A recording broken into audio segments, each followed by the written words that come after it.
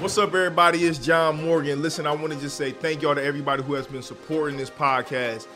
I cannot grow this without the support of the community who allows me to grow. So thank y'all to everybody who's been supporting, everybody who's been sharing it, everybody who is a subscriber on YouTube, everybody who has purchased merch from me, everybody who just tells somebody, you know, through telling somebody in conversation, who share these podcasts in your group text. Thank y'all.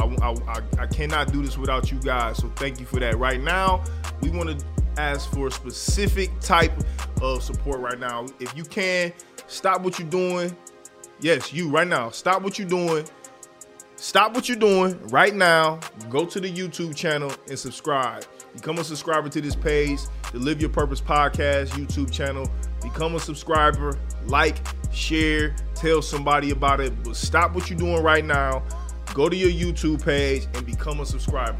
Click it. Click subscribe on the YouTube page and become a subscriber of this page. It allows us to grow, and it allows us to touch different reach with different people. So please, if you call yourself a supporter, if you want to continue to see us grow and continue to see us build, stop what you're doing right now. Go to YouTube, click that subscribe button, like, thumbs up, all of that. Please, right now, Live Your Purpose Podcast. Peace.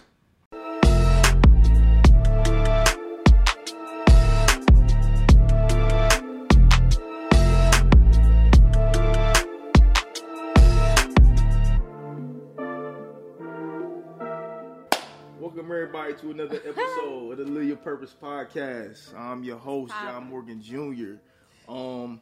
Listen, before we get into who our wonderful guest is for the day, we gotta say thank you to the community of LYP, man. You know, I cannot do this without, number one, my team, but we cannot do this without the community, man. The people who support us, the people who, you know, who I may not even always see, people who buy the products, people who rock the hoodies, and, you know, they tell somebody about what we doing, you know, we're not around. You know, I appreciate that. And the energy that we've been putting out, you know, we really try to be genuine. We try to do it from a place of service, and I feel that energy back, you know what I'm saying, from the community that we built. And so I got to just say thank you to everybody who's been supporting. You know, much love to y'all. We're going to continue to grow this thing. We're going to continue to see this thing come to fruition. We done came a long way from one iPhone, you know what I'm saying, in a living room, and, like, you know what I'm saying, not knowing what the hell we was doing. We literally just had $1 and a dream, and you know, I called Real. I said, man, I want to do a podcast, and I want you to run the sound. And 2 years later, here we are. And the beautiful thing about that is we literally are still in the beginning stages. So thank you for everybody who has seen us through day one and to seeing where we come in today, and just want to continue to see us build it and grow it, you know, to heights that I can't even necessarily imagine right now. For those of you, this is your first time at LYP. LYP is a space and a place that we literally try to highlight creatives, entrepreneurs, specifically black creatives and entrepreneurs. And we just want to be intentional about highlighting their stories to be able to inspire, encourage other people. You know, that's what literally LYP is all about. You know, that's what the mantra of Live Your Purpose is literally all about. So we try to sit down and have thought-provoking and just dope-ass conversations with, you know, people who we see from a distance who are doing some cool shit. You know what I'm saying? That's what it's all about here. So our next guest that we have is definitely one of those people. And we were literally just having a conversation about, like, social media content, and one of the things that I really appreciate about what she's doing is, like, her consistency to, like, really putting out dope content, you know what I'm saying, and doing it in an intentional way. So I, you know, appreciate her being here. Thank you. First guest of 2022. Hey, I didn't know that. Chanda, Woodall. What's happening? That's lit. What's going on? How you feeling? I had no idea I was the first guest. Yeah, first guest of 2022. I guess it is still the first week, huh? It is, but sense. Still, you still the first guest. Regardless. Thank you. I feel honored. Thank you. Yeah, for sure. I'm doing good. I feel blessed. I have no complaints about life right now. Yeah. I'm doing good. Yeah. Well, I wanna piggyback off that a little bit. Like, I really am trying to be intentional about asking people how they are Generally? Like, genuinely though. You like, want the long answer or you want the short? I want the real answer. Cut answer. I want the real answer. How are you for real in this season? Not just like I'm doing cool. Like, really, okay, how are you? I'm going to tell you how I operate a little bit. Okay. So I intentionally tried to change the way I think when I wake up every day. Mm-hmm. So every day I feel like I have a routine. I'm big on routine. So I wake up, I try to mentally just be okay, like, okay, how I want this day to go. This day gonna go this way, this day gonna go that way, but I try to keep it positive. But throughout the days recently, I have just been more busy. So I've just been busy in the sense of, like, I have a lot on my plate right now, and I'm a one woman working, like, all these jobs. So it does get a bit tiring. So I have been trying to find time to pause and break and relax. Cooking and yoga has been a lifesaver for me when it comes to that. Okay. But, yeah, I mean, overall, I really feel okay. I feel good. I feel okay. That's good. I'm happy about a lot of things. Like, I always tell people, like, I'm busy, I'm swamped, but it's like, I'm good busy, I'm good swamped. Like, I don't want to complain about it because it's like, I've been asking for it. So I'm like, here it is, here it comes. How am I going to handle it? So I feel like I try to think, like, God's going to give me what I can handle. And when I can't handle it, I'll be able to figure out how to delegate. But for now, I feel like I'm doing okay for what I have right now. Yeah. So I just try to stay optimistic. But realistically, I'm doing good, you know. Well, that's beautiful. That's beautiful to hear, you know, especially in a new year. You know, we still in the middle of a pandemic. Yes. You know, so to see things that people have been working for, been building, you know, manifesting into, like, receiving them, that's dope, right? Like, you know, I'm grateful for the pandemic in a way. So that sounds, I'm sorry to America, but I'm thankful for it because it's highlighted a lot for me. What have you learned about yourself these last couple of years? What I'm capable of. What you mean by that? Break that down. What I'm capable of. I feel like I knew my potential. I feel like I've always had a special something in me that I didn't really know what to recognize as growing up because of just my upbringing. It's I don't want to say a typical story, but I feel like everyone has a unique story of how they grew up to kind of get where they are. But I've always had challenges in my life. I've always had to overcome things. I've always had limitations as far as, like, just what's accessible to me. Yeah. So I've always found my way to kind of make it through each obstacle.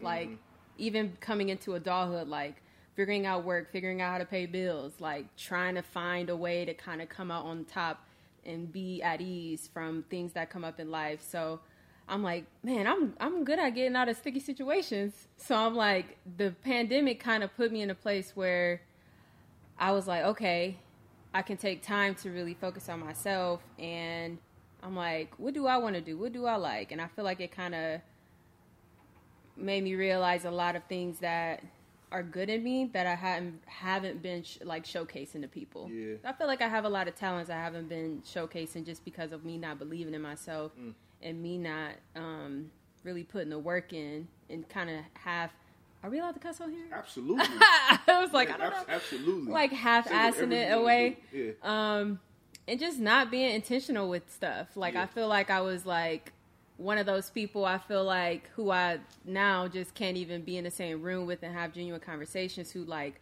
showcase a lot, say a lot, but, like, what am I really doing? Like, what am I really putting out to the world? Like, how am I really, like, adding to this earth that we're on? So it's like, I feel like the pandemic really made me sit down and question, like, okay, how do I want to, like, live my life, and, like, how do I want to move forward with things? So was it specifically the quarantine and, like, being isolated that made you do that, or was it just the overall, like, the ramifications of everything going on with, like, the state of?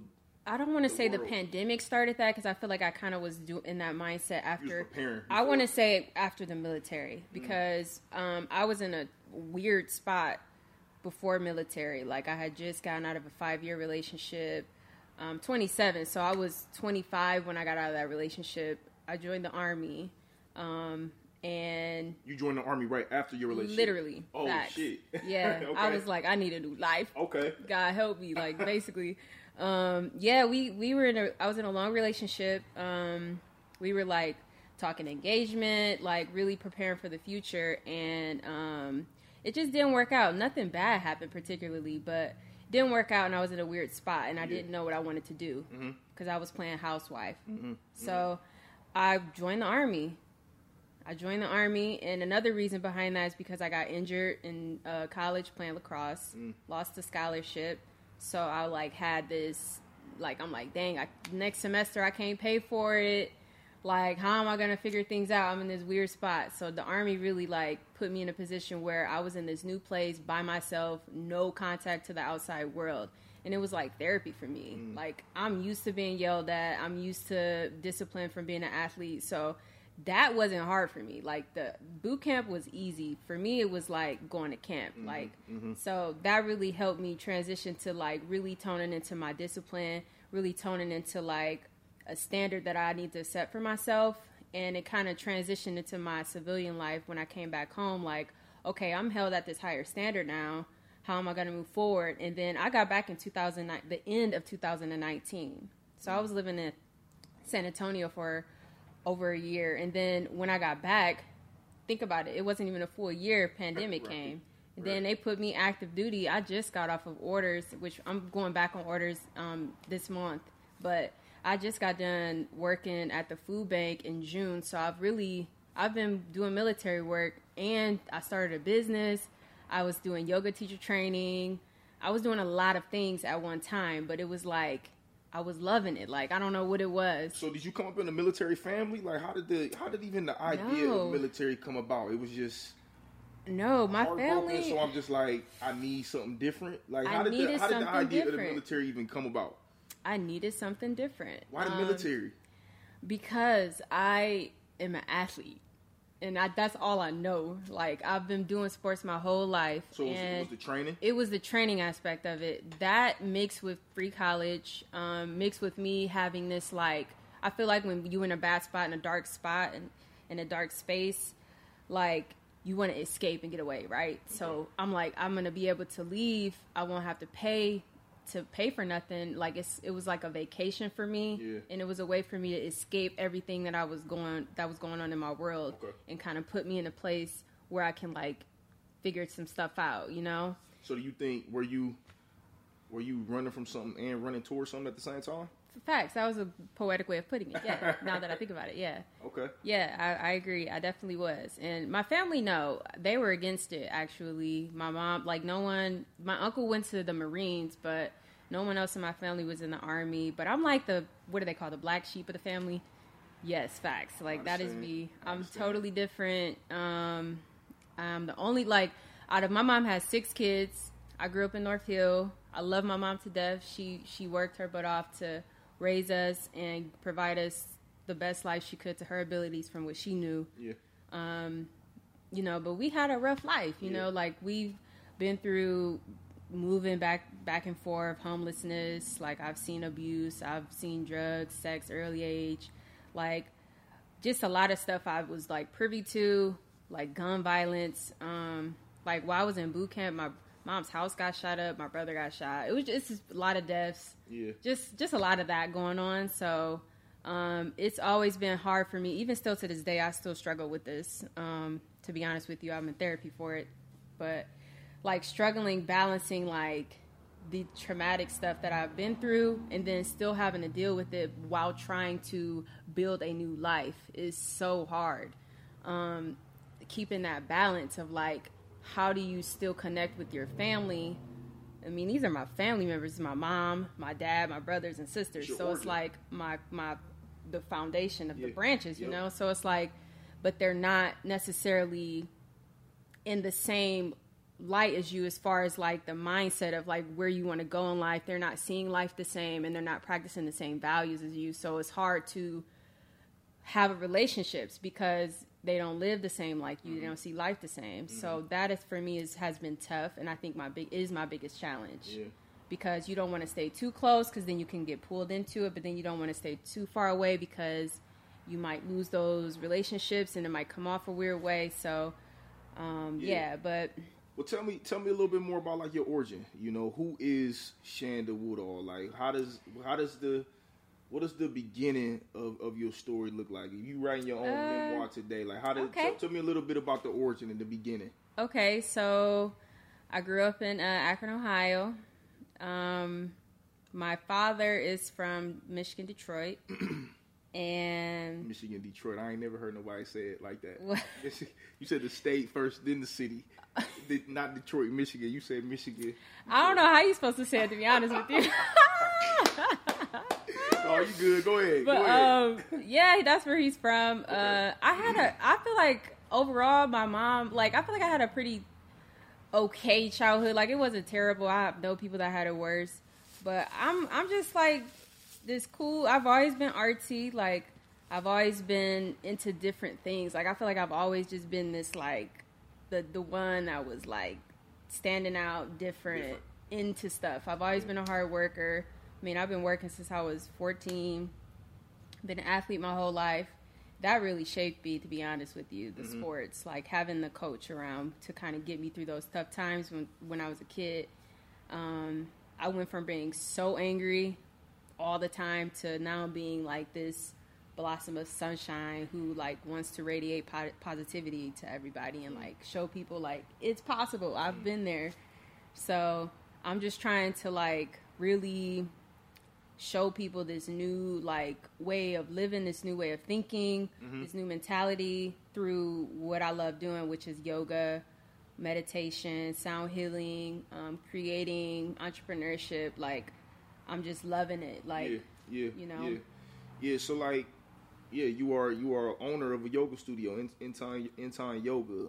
Yes. Who were some of your earliest influences of just, like, creatives and entrepreneurship?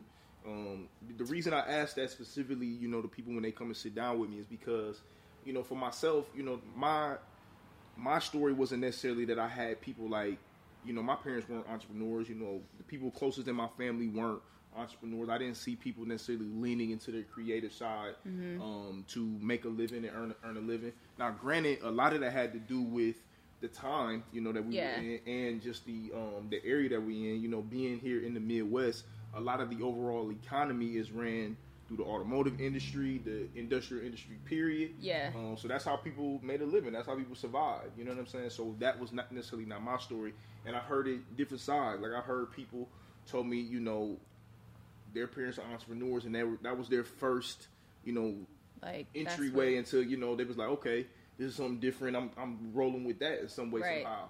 Then I have people like myself who was just like, I had to seek it out. You know, I learned it later on in life. You know what I'm saying? So, like, maybe you didn't even know it back then, but who were some of your earliest influences?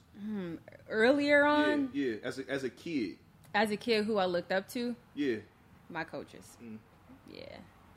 I'll be real. I honestly... What sports all did you play coming up? So I started out doing cheerleading and gymnastics for a little bit. And then once I got into, like, middle school, I did basketball and cheerleading.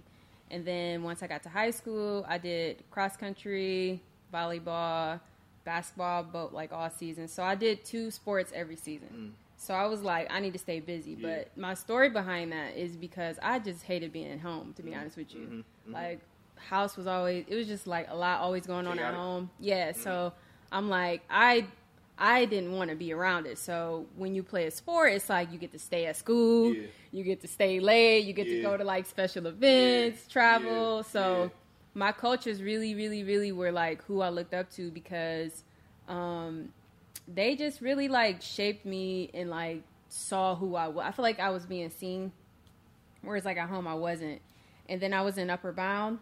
I don't know if you're familiar with Upper Bound. So every summer I got to go to, like, stay on campus at Akron U, and then we did some at Kent State. I was also in DECA, which is... That's like marketing, right? It's marketing. So it's like a marketing, and you got to do all the schools, like, marketing stuff and, like, design the clothing and stuff like that. So I got to do that my junior and senior year. So that tapped me in my creativity. But my marketing teacher, what is his... Mr. Matthews. Okay. He was just always so, like, positive. And, like, I used to be negative sometimes. I feel like in high school I was, like, kind of just, like, however my day was going at home, transitioned into, like, school sometimes. Like all kids. Yeah. So, like, he was just always like believing in me and pushing me. So I feel like he was probably someone as far as like an educator who I looked up to. But as far as like anybody like in the spotlight, I really didn't look up to anyone in the spotlight, really, to be honest. More recently, my biggest inspiration that I've been looking into is Issa Rae. I love her. Yeah, Issa's dope. I used to watch her on YouTube. Really? Before. So you were early on the Issa Rae. I used to. I mean, I think this is so amazing. Like, I really used to watch her when she had like 50 views on YouTube. Right. And she was writing and directing stuff. And I used to think she was hilarious. Me and my friends in college, we used to watch her. And then now it's like, I can't believe she's doing what she's doing. She's so shit now. yes, like she's amazing. So I'm like, it just inspires me so much. I ain't gonna lie. I did not like the last season. It was shortcutted. Yeah, I feel like they rushed it to just get it over. Yeah. Yes. But I do think they left us with closure. Yeah. You know what I'm saying? Which is very good, and they went out on their own terms. Yeah. But it was just so much to like put into this last season. Yeah. That I think that they rushed it a little bit. Yeah, I feel like I don't know the back end of how film works and how that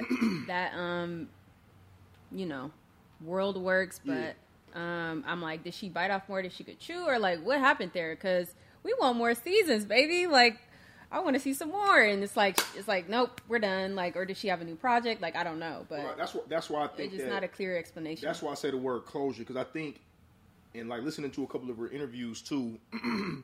Like, I think having closure on this big show, especially a black show, was very important to her. Like, when you think about, like, some of the shows that we seen coming up, like, Girlfriends didn't have closure. Like, Martin didn't have appropriate closure. Yeah. Shit, even back in the day, like, Good Times didn't have appropriate closure. Like, a lot of these shows just, like, went away.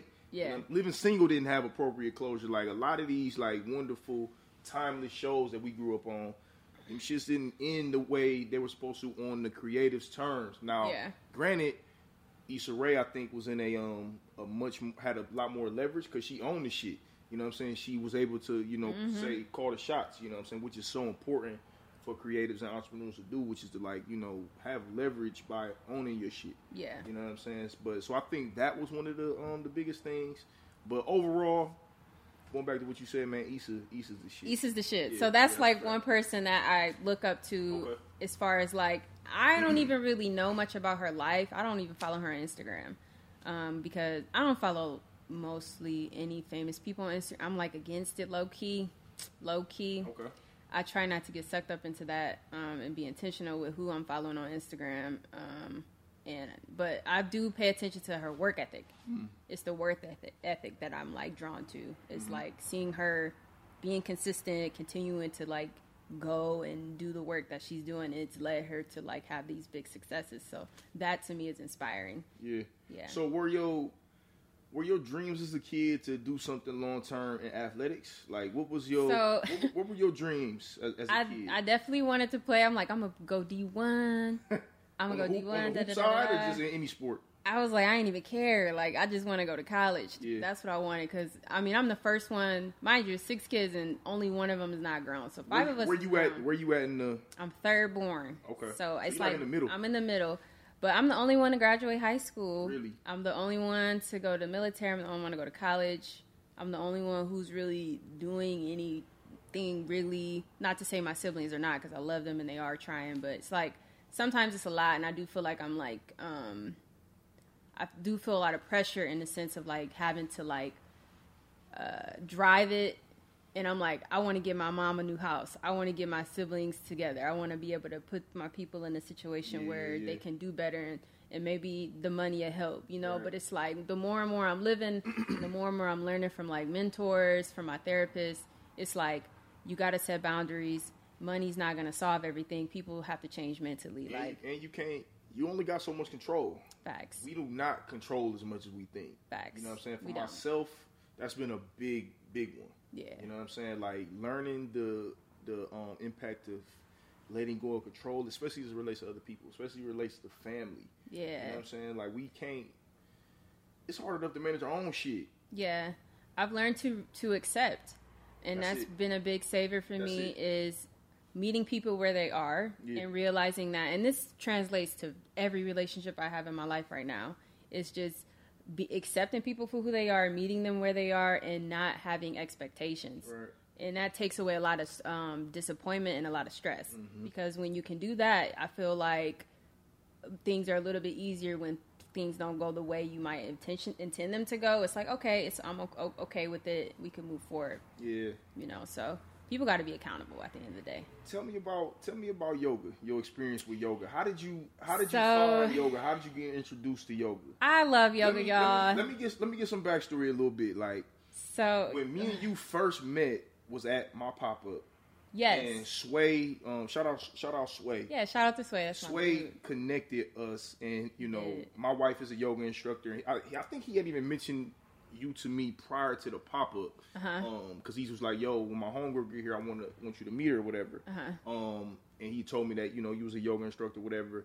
And a lot of some of the stuff that you saying now, we talked about in passing in a short time frame. Yes. Like, yo, new entrepreneurs, I love yoga. Yes. And you know, the first thing that I really like what you was talking about was like, yo, I'm trying to get more black people involved in the yoga. Like, it's very important to me. It is. And I'm gonna tell my little own story into yoga as well. But how did you find yoga? How were you introduced? What's your experience? Okay, how so you found it? How you found the practice?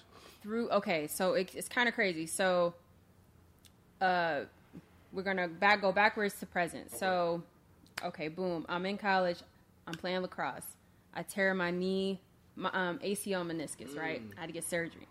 So this is before Army. Mm-hmm. So I have the surgery. Anybody that's been through any type of surgery, like the physical therapy is mentally hard and it's physically very hard. So they did a lot of these different stretches and stuff like that. But I feel like I never really fully came back from it. Like, I feel like I still had limitations in my knee after physical therapy. It's only 6 months. So, I mean, my leg was like this thin. It was weird. Like, I couldn't do nothing with the leg. But basically, it was from going through that tear with my knee. Went to the Army. I was able to be strong enough to do stuff. Went to the Army. But before that, I was doing YouTube. Like, I was on YouTube doing yoga. I'm like, let me just try, like, stretching to figure out, like, if I can get some more flexibility, because I couldn't do nothing with my knee. So I started doing yoga, and then mentally, I've started to, like, I would be in Savasana, which is the and I'd be crying, like, be letting stuff out, like, having these, like, deep releases, and I'm like, what is happening here? Like, what is happening? So it started out. This is when you practicing at home? This is me. I'm practicing at home. I was doing both. I started out doing at home, but then I was still going to class like once or twice a week. I would do drop-in classes because they were cheap. So I'm like, I'm going to do some drop-in classes, fill it out. And like, I would just have these really emotional like moments. And it was like, I more so like, was like, I want to go to power yoga. I'm going to sweat. I'm going to get a good workout. Like, but then I was having this mental, like something was happening mentally. And I'm like, I want to learn like what's happening. You know, like I was interested because it was making me feel better. So I'm like, I'm rehabbing my knee. I'm gaining some strength. But then I was like, I got intrigued by what was going on with me emotionally. So then it made me want to look into it. So after I got home from training, I immediately applied to go to teacher training because I'm like, this is what I want to do. All through my Army training, I was getting like people in the Bay. Like I was having them do yoga. I was trying to get my sergeants to do yoga. I was just talking about it all the time because I was still practicing, even though I didn't know everything. I only knew a few poses, but I was still like wanting to have that mental satisfaction, especially when you're in training through military. It can be tough. So it's like I needed something. It was like I just felt like it was calling me to keep doing it, and I just kept doing it and kept doing it. Then I went to teacher training, and I went to teacher training through the pandemic. So it'll be a year of me being an actual certified teacher in April 15th, which is crazy because I have my own studio. Right. Like I was able to accomplish so much in a year, which I feel like that I don't even know that I can't even I don't know how that happened. So it started with just like doing something for some like recovery for your knee. It was more physical for me when it first started because being an athlete, like they do, I didn't even know, but like after like doing research, it's like they do yoga for NBA players. Oh, yeah. They do them for any type of athletic sport. Yoga is involved.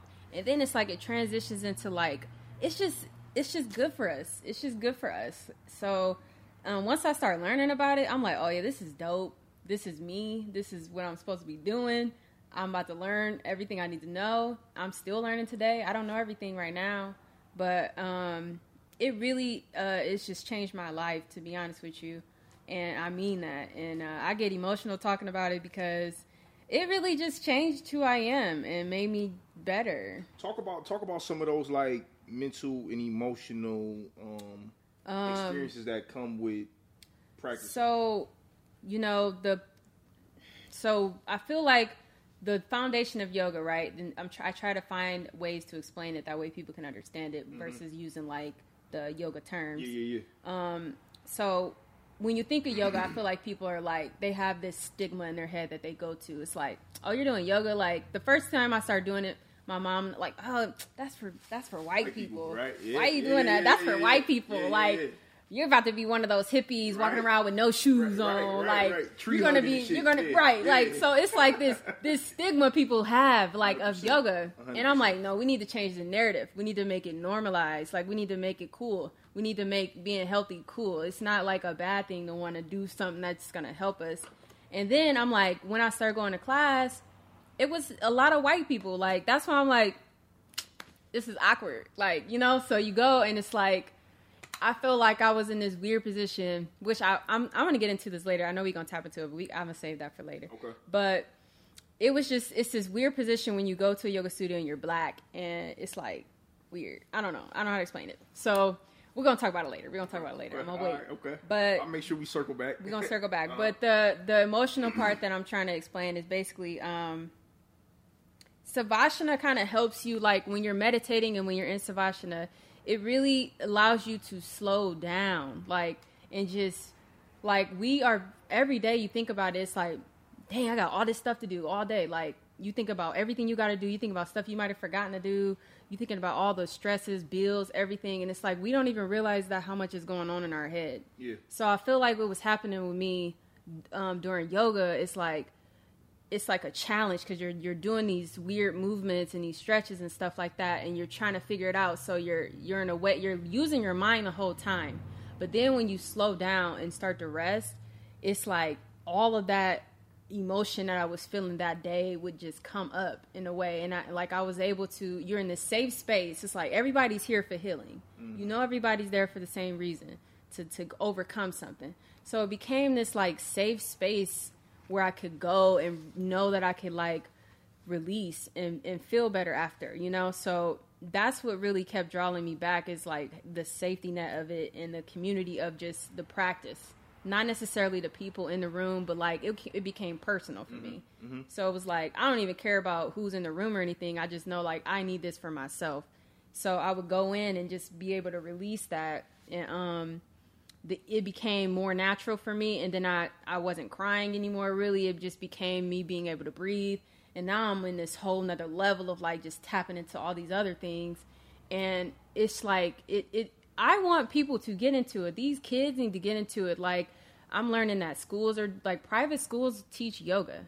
Like, I didn't even know that, so I'm like, I've learned that a few months ago, but I'm like, we need it in these black schools, like, all these kids going through all this stuff, and I'm like, I want to be able to, like, I can relate. Yeah. So I'm like, I'm in a unique position where it's like, I've seen that, and now I'm here. So it's like, I want to be able to continue to grow and continue to like uncover these things within myself, but I want to be able to bring people with me to where like they can also feel better and feel the same and have that transition mentally. Yeah. You know what I'm saying? Because it's like, it don't matter how much money you got, it don't matter what's going on in your life.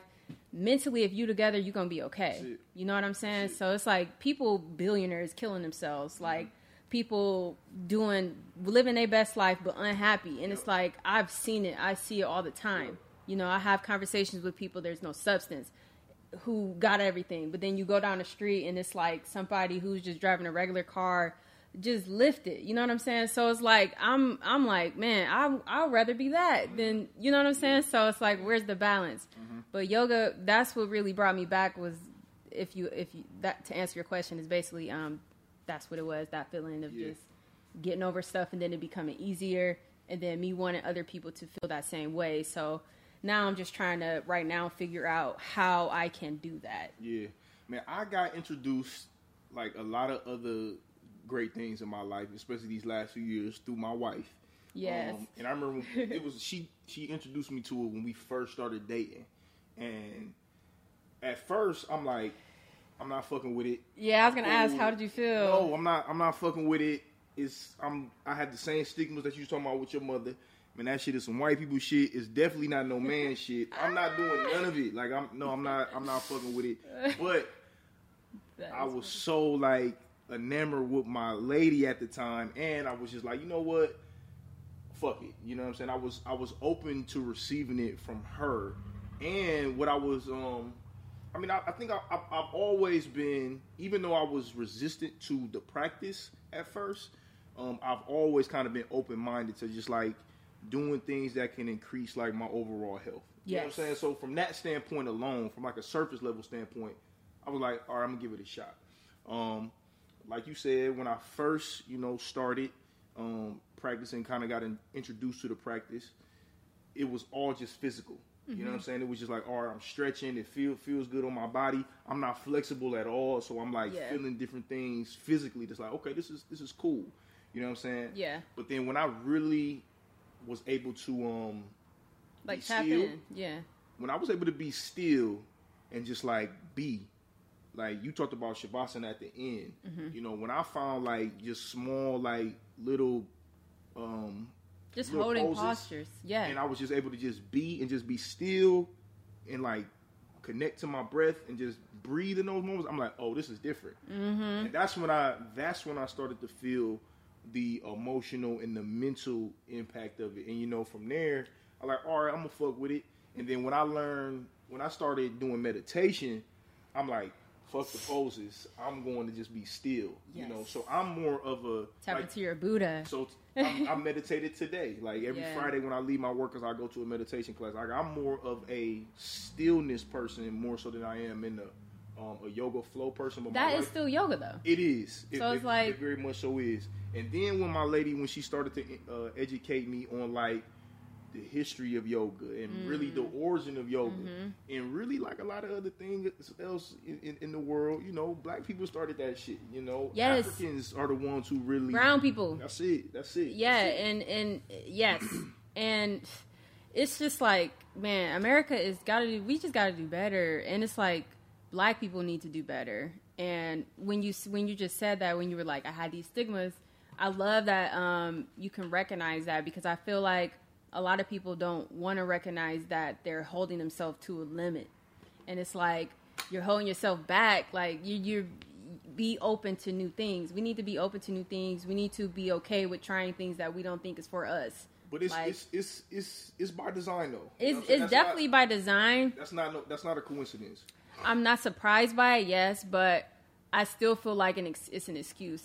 Like, at the end of the day, I'm like, what they say to people, like, there's this quote that I be loving these quotes, but it was basically a quote basically describing two people. One was homeless and a drug addict. The other guy was a business entrepreneur, but they grew up in the same house. And they're like, same house, same opportunity, lived in the same country, same state, same opportunities, but they had these different paths. And I feel like that's how everybody is. I'm like, you have a choice to make a difference. So I just feel like I want people to like take more accountability for like what they can do. Like, recognize your power, recognize what you can do, and do it. So I love when I hear people like overcome that. So I hear them like, I don't know if I want to come. Like, I see it all the time in class, because I kept my yoga job at the gym because I ain't trying to pay that membership. So I love still teaching there, because I'm able to, I've been recruiting people to come to class basically. And I've been getting all these black boys to come. They box a lot. So I see them in there boxing, or I see them in there working out, and they'll be peeking in the door like, what's she doing? Like, what they doing in there? And I'm like, come. And they just, it's the same comments I get from people, and mostly people of color. And I'm like, just come, like, it's cool, we're going to have a vibe, it's not what y'all think it is. So I try to explain it to people, and then after class, they're like, oh, I'm so glad I came, they're coming back, So it's just like, stepping out of that discomfort and like going for something new and just seeing what it can do for you. Yeah, the only reason I would say that is, to me, that it's a little bit more than just it being a choice is because when you're talking about things being built by design, you know what I'm saying? So when you talk about things being done systemically, those things have been constructed to impact our choices. So So when that is put in place, and you talk about it's been put in place for years and years and decades and centuries and centuries, and then you talk about when you impact or when you throw in the dynamic of trauma involved in that, it impacts people to be able to make rational and healthy decisions. You know what I'm saying? So like when I was working in the, I can't deny that. Prior to doing this, the podcast full time, I was working as a social worker for a community mental health agency, and I used to work in schools, elementary schools. I used to work at the I Promise School. I used to work at North High School. That's where I graduated. A lot of different areas here, or a lot of different schools here in the area, right? And like when I started practicing yoga, I'm like, yo, I got to get these kids on it heavy. Like, you know what I'm saying? And I would do things to try to introduce them to them, and like, for the most part, it's the first time they hearing anything like that. You know what I'm saying?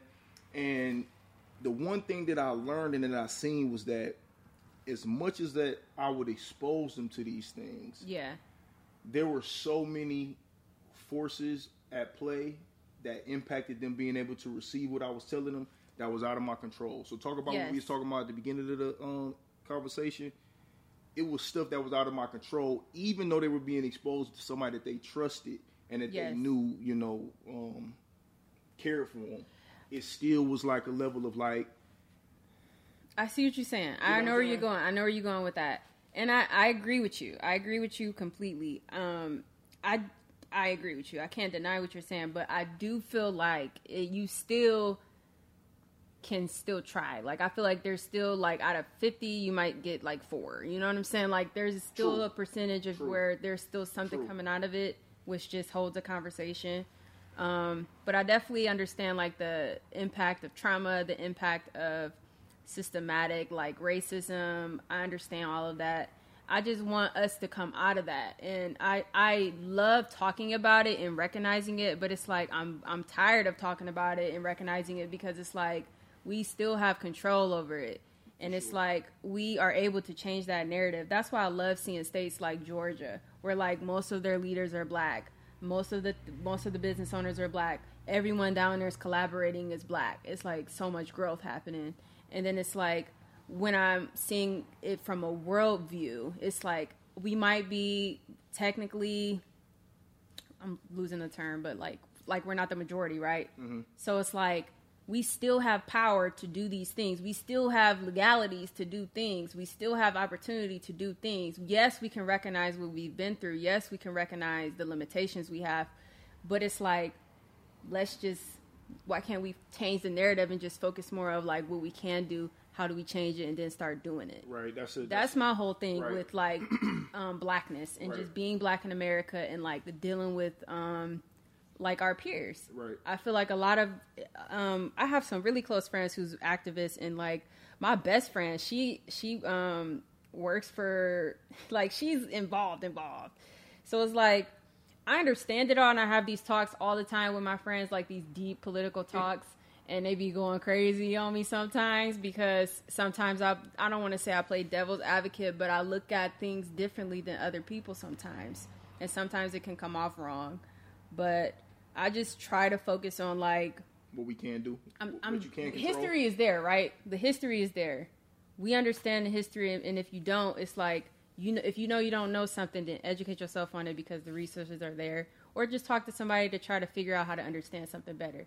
But as far as like holding like having a mental note of like, well, I'm gonna think this way because of our ancestors and like because we've been through this, and that's why I think this way, is because the system was meant for me to think this way. I think that's like the wrong way to look at life, because you're allowing them to keep you there in a way, because you're not taking yourself out of that to see like, yeah, that was my past. That's what my ancestors went through. Yep. I recognize it, but look at me right now. Look at me today. Look at what I'm doing. Look at what I'm about to do. It's like, we can change that. And I'm like, that's what I want to see more of. And I think that we are seeing more of that per what just happened with all of the protests and everything.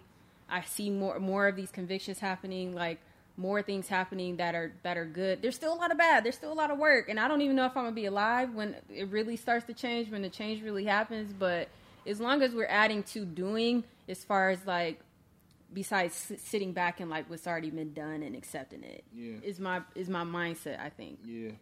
I just number one, I think the best thing, well, one of the best things is that for us to have conversations like these. Yes. You know what I'm saying? They're beautiful conversations. You know what I'm saying? We can, I think that we can agree to disagree on some things, but to have the conversation that can push both of us to, to think and see things differently, whatever the case may be, is powerful. I'm just a firm believer of practicing empathy with our people. You know what I'm saying? Because I think that's the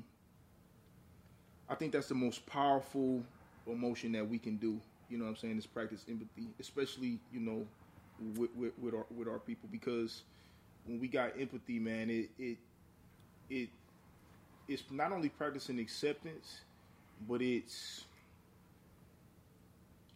goes a long way. Yeah, and it means a lot. And it's like it does. It's like you. It means it's just a lot. You loving people from a distance type of shit. You know what I'm saying? No, I understand that, and I agree with that, and I feel like that's what I do in every class I have, for sure. And I love having conversations like this because I feel like I'm learning. Because I feel like you only can really go off of your own story. Yeah, your own experience. It's hard in your own experience. So sometimes it's like I need to have these conversations even with my own people because I learn from everybody I talk to, and I try to take something from it. And I know that, like, I don't know everything. Right. And I know that, like, I can't experience every situation the same as someone else. So it's like, it's really good to have conversations like this. Yeah. I'm ready to learn more about my own history. I don't know everything about myself. I even took a DNA test to figure out. We never stop learning about ourselves. Yeah, like, I was just having this conversation. Like, I think it's so weird, like, celebrating holidays sometimes for me. For real, like it feels weird sometimes because I'm because of what the meaning of the holidays are. Yeah, I'm like, why you say that? Because I'm like, it doesn't connect with me. Like the holiday itself. Yeah, like I just feel like I'm in this world, living in America, but I know, and I was educated the fact that like. I'm not from here. I wasn't originated here, and that my culture was taken from me. And then it's like with yoga practice, you tap in more into yourself, right? So I've been just really trying to tap more into myself, tap more into the things that are for me, and learn more about who I am. And like that's been a part of that too. It's just like, where did I come from? Like, where am I originated? Like, really though, like why is my face like this? Like, why is my body like this? Why do I have these features? What is my culture? What am I really supposed to be celebrating? What's been your biggest resistance that you've been like experiencing with your own evolution, your own healing, like your own, When you say resistance, are you meaning like something I'm having a hard time overcome? Yeah. I would say, or not, maybe not necessarily overcome, but something that continues to like creep in. That may be a thorn on your side somehow. I don't know if it's just because of like people like to say because I'm a Pisces, which I'm not into horoscopes out. That irritates me. I ain't gonna lie, it don't irritate me, but it's just like you think it's low hanging fruit. I don't really know how I feel about astrology. And that's kind of strange because I'm in yoga and like everybody that I meet it's funny because like I meet people and their first question is like, oh my God, like that, oh my God, what's your sign? Like, and I'm just like, what do you think? Like, I don't know. It's just like, you're going to prejudge me because of this. So it's like, then you tell them and then they, you get into this long talk about it. But anyway, like, I feel like sometimes I sit I have these moments of just like sorrow a lot, and I'm trying to like figure out what that's about. Therapy has been helping me though, So I go to therapy. I'm a believer in therapy. I don't know if everybody is. Me too. But I be trying to get my friends into it. I be trying to get my family into it. But I need that third party to tell everything to and see what is going on with me. So, therapy's been helping me a lot. And then not even procrastination, but I think I procrastinate in a sense of like, I don't know if what it's the term is it, but like having everything to do, but then like not finishing one task before you get to the next task has been tough for me to overcome.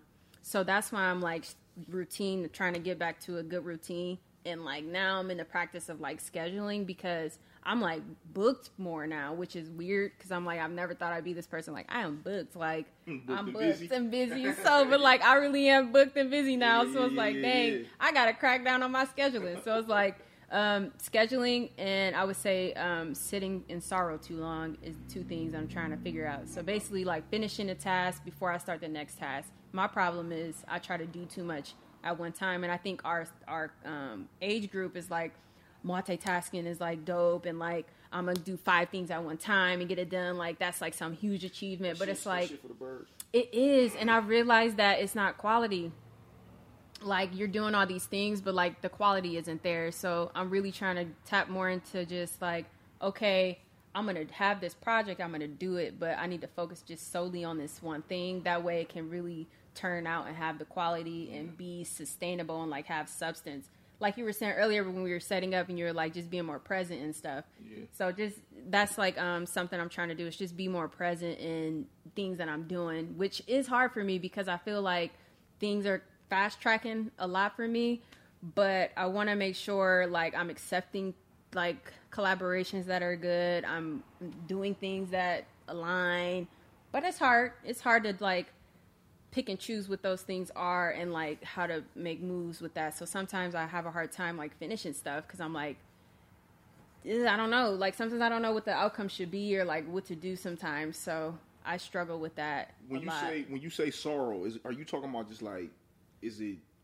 intense sadness? Does it like? I'm gonna be real with you. Depression, like is it? Like, it's not that. It's not because I thought I was depressed. I ain't gonna lie to you. Last year, I would like, I don't know. I'm a crier. Like I like to cry. I like to get it out. I am a Pisces. I like to cry, but it's like I just love like allowing myself to feel whatever I'm feeling. Yeah. But I think it's the fact that like I my whole life have been in a relationship. So it's like the fact that like now I'm here, I live by myself, and then I'm like so busy all the time, and then it's like I'm home, and at nighttime I found myself I'm in this space where I'm like I sit down, I might be doing something or watching TV, but I get this like weird sadness, and I'm like I don't know what that is. Like, and I just start to feel stuff. Or does it just happen often? I can come out of it, but it happens often. I'm recognizing it, and then I'm like, what is this? You know? So I've been talking to my therapist about it because I'm like, something going on.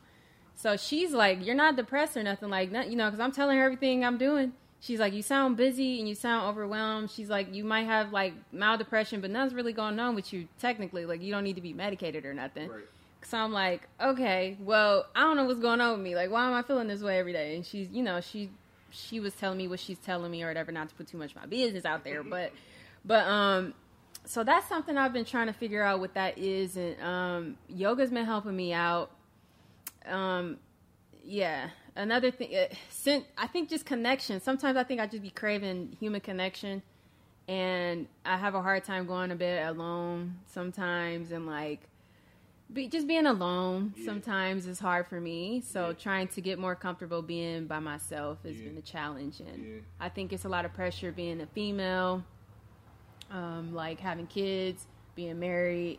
Like I still be having these thoughts of like, what am I not doing? Like, why am I not married right now? Why don't I have kids? And then it's hard because people are always telling me like, you're so beautiful. Like you have so many guys. Like why, you know what I mean? And I'm always having guys on my neck, but it's like none of them really doing what they need to do. So I don't know. Sometimes it's hard sitting in that, like not having like the family net. Cause I feel like professionally I'm going in a good route, but as far as like family net, I feel like I'm not there yet where I would like to be as far as like having a foundation, which I think is super important. I just think family is important. I think having a foundation, having your own traditions and stuff really can like elevate you in a different way than like you might not be able to experience. 1,000%. And you can probably elaborate on that. I just think it's something good to have. It's like, you know, a team, a family, a foundation. So I think once I have that, I'll be able to, not to say that I need it, because I know people out there going to be like, you don't need no man. Right. But no, I know what you're saying. But you get what I'm saying? I just think it adds value to like... That's the word, value. Yeah, it just adds value to like the process, I think. Yeah. So for me, I just feel like I feel like reached this limit of like, you know how you feel like you building, you reach this limit. So it's like I'm ready for that new wave of like life. Yeah. Right now. One of the things that like I would not really that much anymore, but like one of the things that I really used to talk to my therapist a lot was just like kind of like these milestones that I thought I should be hitting like at a certain point in time. Yeah. Now, granted, I'm 33. I've been married. It'll be 4 years in May. Mm-hmm. But even that, like me and my wife got together what I would have considered to be kind of later. You know what I'm saying? Like we got together when we were in our later 20s. We hadn't been together for like high school sweethearts or no shit like that. I get a lot of dirt prior to her. So like I was able to get a lot of life out prior. Why you was doing dirt? I was a scumbag. I was a huge scumbag. But I now understand that I was also going through a lot of shit. I was very much depressed. I didn't necessarily know how to connect to my emotions. That's usually what's going on. I was trying to mask, you know, this perception of what I thought I should have as opposed to, you know, just being myself, you know what I'm saying, in a fearless way, you know what I'm saying? Mm-hmm. And when you're young, and a lot of guys and a lot of men don't really just speak to this fact of like, when you young and, you know, going through stuff, the easiest way to like cope in an unhealthy way is to like dealing with a bunch of women, you know, self-medicating through smoking and drinking, through partying. Yeah. Like those are things that's just like masking the hurt. You know what I'm saying? So I experienced all of that type of stuff. But once I got with my lady, I was able to like be in a safe space of just like being myself. Yeah. And because I was able to do that from the beginning, and that was like the foundation that we set, it has like watered our foundation. And I think that has been like the best part about our unit. Like, you know what I'm saying? We started from a level of just like truth and like, you know, creating something solid. Yeah. Like, it wasn't this is where I'm at. Like, this is me. Like, it wasn't just on some like, we got together because we was in our late 20s and we just like each other. We was like, fuck it, let's get married because we at that stage of life we should do it. It wasn't that, man. We were very intentional about what we wanted, you know, what the future looked like. And because of that, I think we just been able to reap the benefits. So I try to tell people all the time that like, number one, don't rush that shit. Oh no, like and like the second thing that I would say is like, not to you, but just to like people, it's just like, man, there really is just like beauty and value in where you are. Period. Yes.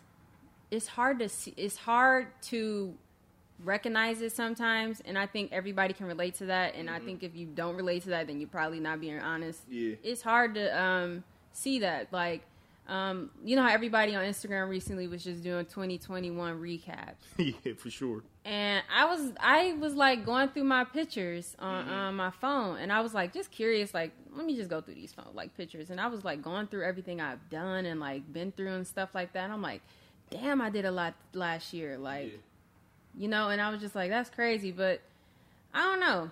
I think we all have issues with recognizing that in the moment, and I love where I'm at right now with my man that I have right now. Like my relationship's really good, and I think it's crazy how that worked out, but I still have those weird feelings of pressure of like just having the family, even though I'm like the societal pressure. And I've talked with him about that. We pray together, we talk about God, and we talk about the pressures of like, you know, when the holidays come, spending back to the holidays, like just the aspect of like, you know how everybody wants that traditional, like being together with your family, having that connection and that like tradition. So sometimes like, it's hard when I'm alone on most holidays. I'm like Christmas, I was by myself. New Year's, I was by myself. Like I be by myself. So sometimes I have a hard time with that. Like, why am I by myself? Like, so that's all it is. But other than that, that's the only issues I really have a hard time with is just loneliness and the procrastination of finishing a topic at one time. What's up, everybody? It's your boy, John Morgan. Listen, man, right now, as y'all can see, man, I got on the new Live Your Purpose podcast merch, man. It's going crazy right now. The t-shirts, I got the dad hats. People always hit me up. John, man, where can I get it? How can I grab your stuff? You got a website, you got a site, you got a site. How can I grab it? I'm here to tell you, yes, we do have a site. All right, that site is www.lypp.org. O-R-G. Again, it's www.lypp.org. Go to that website right now, man. You can find you can find a link to the YouTube channel. You can find a link to the audio platform, but you also can find where you can shop and grab your merch right now. Again, man, check us out. We got the tees going crazy right now. The dad hats. Expect to see some new products on that site. Go right now, www.lypp.org. Again, man. A lot of y'all been hitting me up asking me about this link and this site. It's available. So do yourself a favor, go through, support, shop with your boy, spend some money with your boy. I know some of y'all still got that PPE money. Come spend some with your boy, man. Peace. Talk to me about sound healing. Like, okay, what is it? Why is it important? Okay. Break it down. So sound healing is another form of meditation. So you get the healing through the sound and the vibrations of it. So it's basically like helps you align with the energy, and it taps into your chakras as well. But I fell in love with sound healing because sometimes being a silent sometimes for me is scary, and I deal with anxiety a little bit. I don't know if, like, it's not diagnosed, but I just be self-diagnosing myself. I don't know what else to call it. Right. But anxiety is it's a normal emotion that we all experience. Yeah, and like my therapist is like, you don't have anxiety, like, but I just feel like I get like bursts of it where I'm like, it's a normal emotion. Where like where you can't sit down and you just like feel like you got to do something and like you just feel nerves or something. Mm-hmm. So the sound bowls, I experienced. So I'm gonna tell a little story. I'm gonna make it quick though. So I had a friend of mine who played the gong, and he lives in Chicago. And he's Filipino, I think that's how you say it, or he's Filipino. Mm-hmm. And I went down there, and he took me to a yoga. What do they call it? A yoga rage party thing, like a yoga dance rage party. Mm. I think that's what it was called. It was something like that. And I was like not sure about it, but I didn't know we was going to it. But we were already there, so I'm nervous. Like I'm in Chicago, I don't know nobody. Like, and I go into this yoga studio. And when I tell you this changed my whole life of meditation, like that's how I got into sound healing. This is the story of me getting into sound healing, basically. But we went there, and I didn't know anyone but him. And they put us in the room. The room was like a red dim light. So it was like this like, type of vibe. And we're in a yoga studio. We all got in a circle, introduced ourselves, and then they're like, okay, we're going to go into silence. Mm-hmm. Nobody can talk to them. Nobody can talk in the room. And we had to invite each other in the room through just like nonverbal like things or whatever. And I got into sound healing because they were playing the sounds, and we just like meditated, and you were able to like invite people in, invite people out. That was the first time I felt like super at ease, like lifted. I felt like I was floating, and I went and bought, like I invested into these sound bowls, which are very expensive. So worth it though. And I've just been practicing, learning how to play them, and they just really keep me at ease. It's just another form of meditation. And I can tap into like the health educational side of it, but it's like the waves of the sound. Yeah, I wish I had them here, but they're at my studio. But yeah, it's the waves.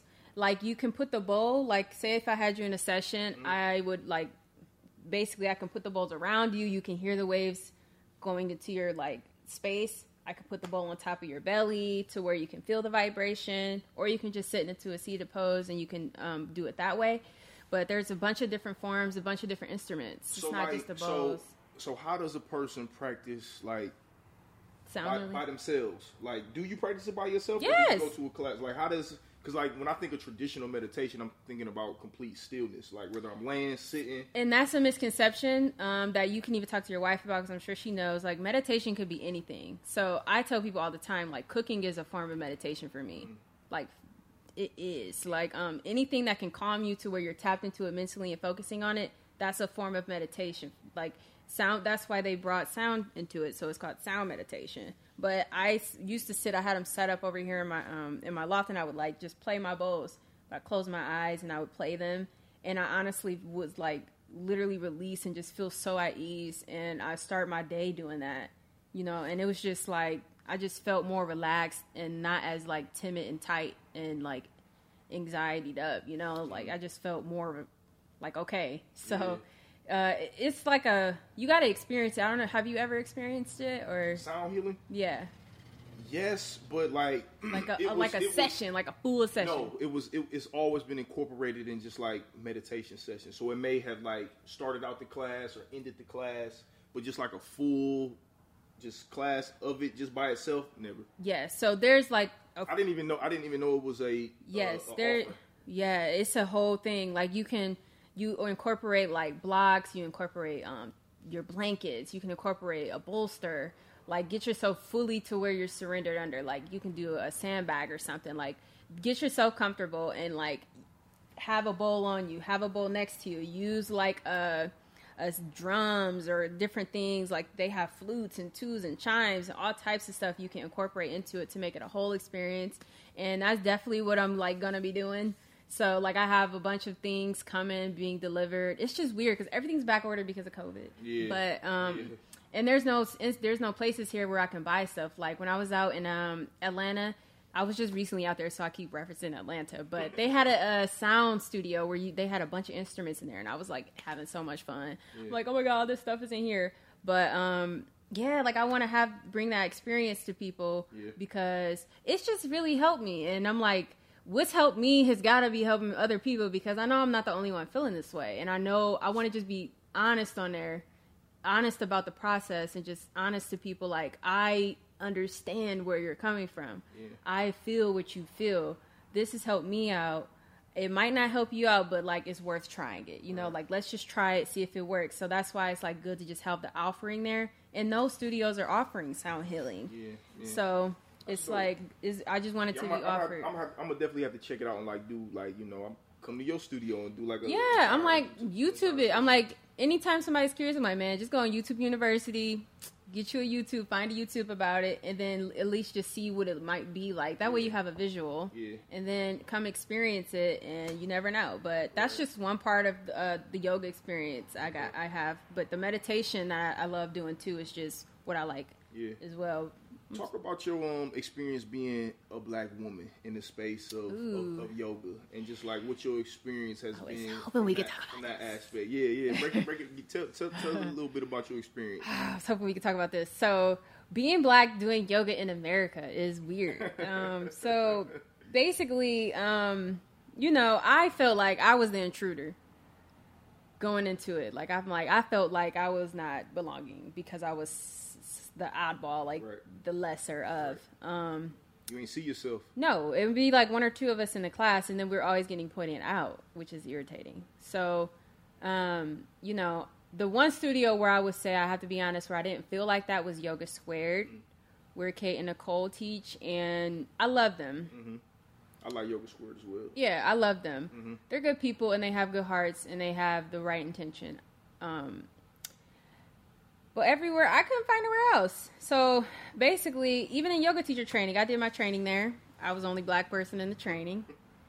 And I just felt like I'm always constantly having to like speak for my whole community. Like I have to speak for the whole community, and that is a lot sometimes. And I don't feel like I'm really understood a lot.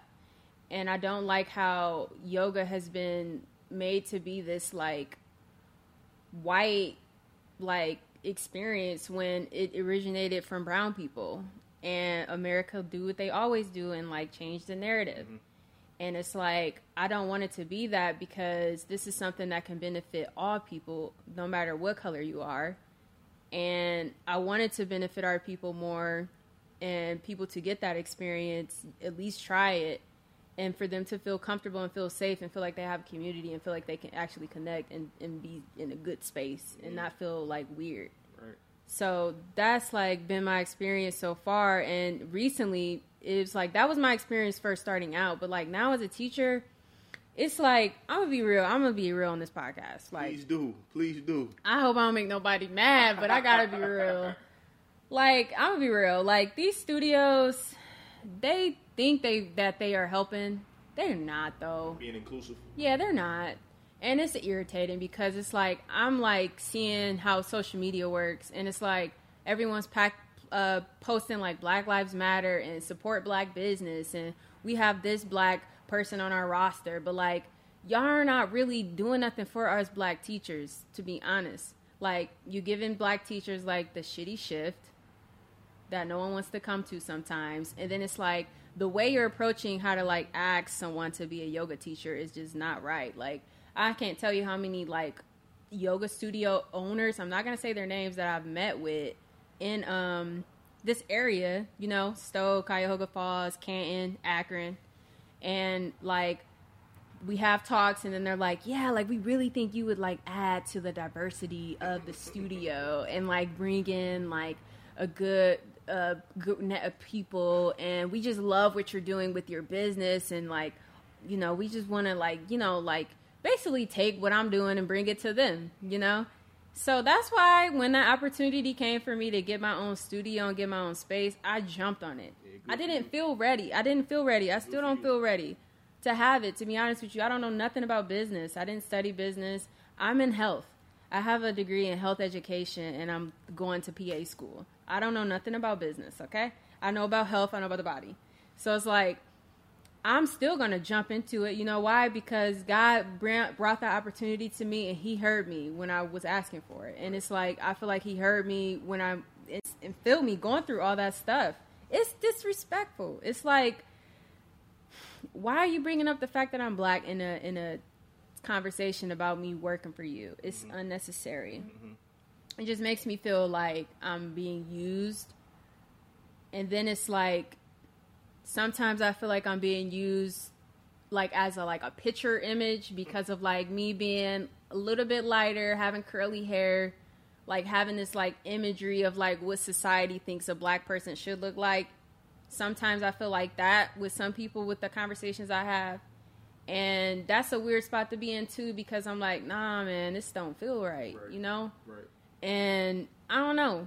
So like, I've been struggling with my hair lately. I've been thinking about cutting it off in a way. Like, I want to like shave it off sometimes because I'm like, every time I'm in yoga, like these people always want to like, they're like always wanting to come to my hair, touch my hair, like, and I'm like, you would think by now that it would be not like something people would bring up, but it's like always being brought up, you know? And I don't know, I just feel like it is. It's annoying. And I'm like, back to what you were saying, like, it almost contradicts what I just said earlier about like us being crunched to what we, when you were talking about our Black experience and us having traumas for it, it almost contradicts myself a little bit. But it does make me feel weird, you know? And it's just like, I don't know. I just feel like studios, it's hard. It's a hard spot to be in because it's like, think of it. They're a white person and they want to do better and they want to, like, I can tell they want to be good and I can tell that I can feel it. Like, it's like I can tell you want to do the right thing and I can tell that you have a good heart and that you want to, like, support, but you don't even have no idea. They have no idea how to do it. And they're not asking the right questions and they're not being honest about it. Right. Because it's like, besides being honest and talking to me like a regular person, being like, how can I help your people? How can I make you feel comfortable here? What can I do to like actually make you feel inclusive versus like, it's more so like, yeah, we think you could be like a great fit for like adding diversity and da-da-da-da-da. And we want you to teach this, but it's not those other conversations of like, I want to have more diversity. I want to do this, but like, I don't know how to do it. I'm going to be real. I don't know how to do it. I don't know if I'm doing it right. What do you think? Am I doing it right? Like, besides like engaging. And I think that's the part that's missing in the studios. Yeah. And especially in the trainings too. Like, I have these, a service on my website, a free consultation that I have set up. And I've been getting a lot of calls from like other Black women in Akron. And they are like, I want to do yoga training. I would love to like teach and learn how to be a yoga instructor. And I'm like, that would be dope. And they're like, yeah, but like all the classes are like all white people. And like people have like dropped out of classes because there's not enough black people in it. 100%. So this is why I'm turning my business into a school. Like I'm like, yoga, In Time Yoga and Wellness Studio will be a school so I can certify these people. Because we need more black instructors. And that's why I'm like, I want to talk to your wife. Because I want her to be a part of that. Like, she's already doing it. I felt her heart when I was talking with her. And I'm like, I would love to, like, learn from her, experience things with her, and have her a part of, like, what I'm trying to do. Because Cleveland's already doing it. They have black studios up there. They have more black yoga instructors in Cleveland and in Columbus. And Akron's just not doing it. We might be a little bit smaller, but we have the ability to do it. It's here. We have the opportunity. We have the people wanting to do it, and we'll invest into it. We just need to get it out there and do it. You know, and I'm like, let's just do it. Do you know who Rachel Cargill is? So she's originally from here. She's like a writer and an activist. Yes. Big deal online. I wasn't sure who you were talking about at first. Yes. Social media follower. I had her on the podcast last year, and she said she has a quote where she said that white people can't be the oppressors and the saviors. And when you was just talking about that, like, you can't try to be inclusive from an aspect of trying to be a savior. You know what I'm saying? Like, it has to be from a standpoint of pure service. Yes. Like, you know what I'm saying? And pure intention and pure, you know, it's got to be right.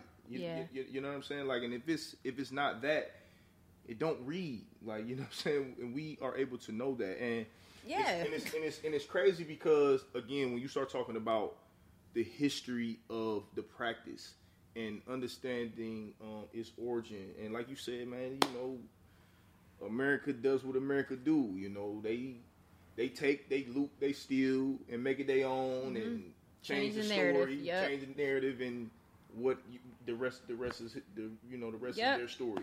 That's why I'm like, you know what? Y'all change the narrative, you're gonna change it right back. It's like, I'm gonna take control over it, and that's all we can do is just take control over our own destiny. But good for you for feeling that experience, like, not for experiencing it, but good for you for recognizing what you were experiencing and saying, fuck this, I'm gonna create my own, and I'm gonna be intentional about educating, and you know, it came at a cost though. I ain't gonna lie to you.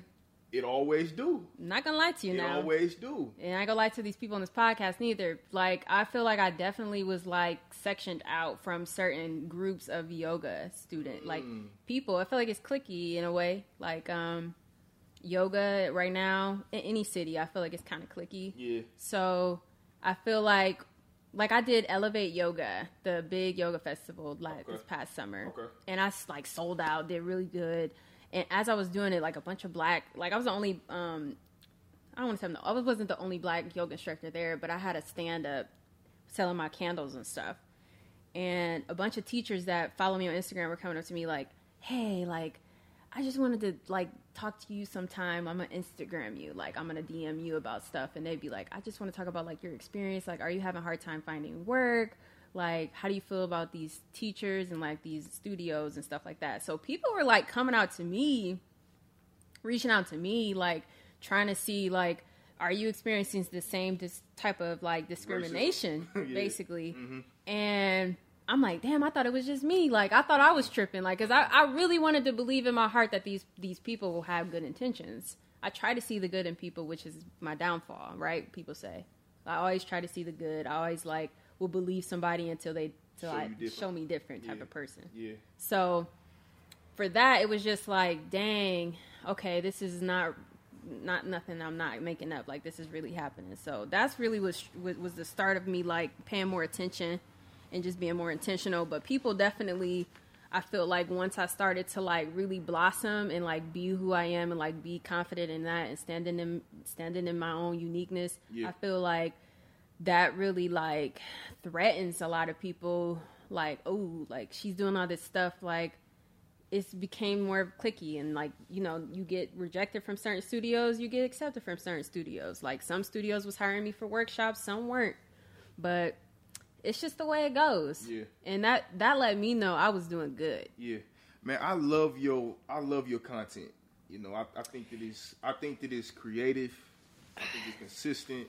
I'm trying. I love when people are like, I love when people are creative in their own way, and they put it out constantly on social media. Because as a new entrepreneur, as I would still consider myself to be, like, I don't really hear a lot of people talk about really like the mind fuck that comes with like posting content. Yes. Because it is a process of like getting over those mental hurdles. It's just like, man, saying fuck it, post, and whatever comes with it, whether that's low views, high views, not a lot of engagement. There's a lot, like, it's a mind fuck. It is. Like I said, I love what you do online. Thank you. I've read one of your posts, and I want to read it, and okay. I want you to like break it down a little bit. Okay. And I don't know if you wrote this per se, or if it was an author, but I think it was you, because you normally quote authors. Yes, if it's a quote, I will quote it. So yes. I'm gonna read this, and I want you to break it down. Okay. It says, real comes from the center of our unique essence and speaks to the moments of the center. Real has a boldness to it, an essence of spontaneity. Real asks us to live from a place where there's nothing to defend and nothing to manage.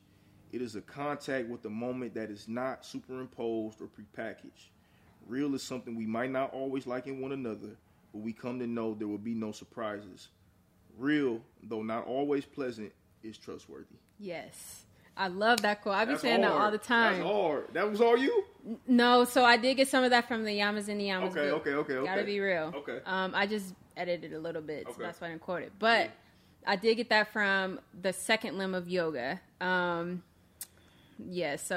that quote is just true. Like, I feel like that quote, like, identifies with me in this process.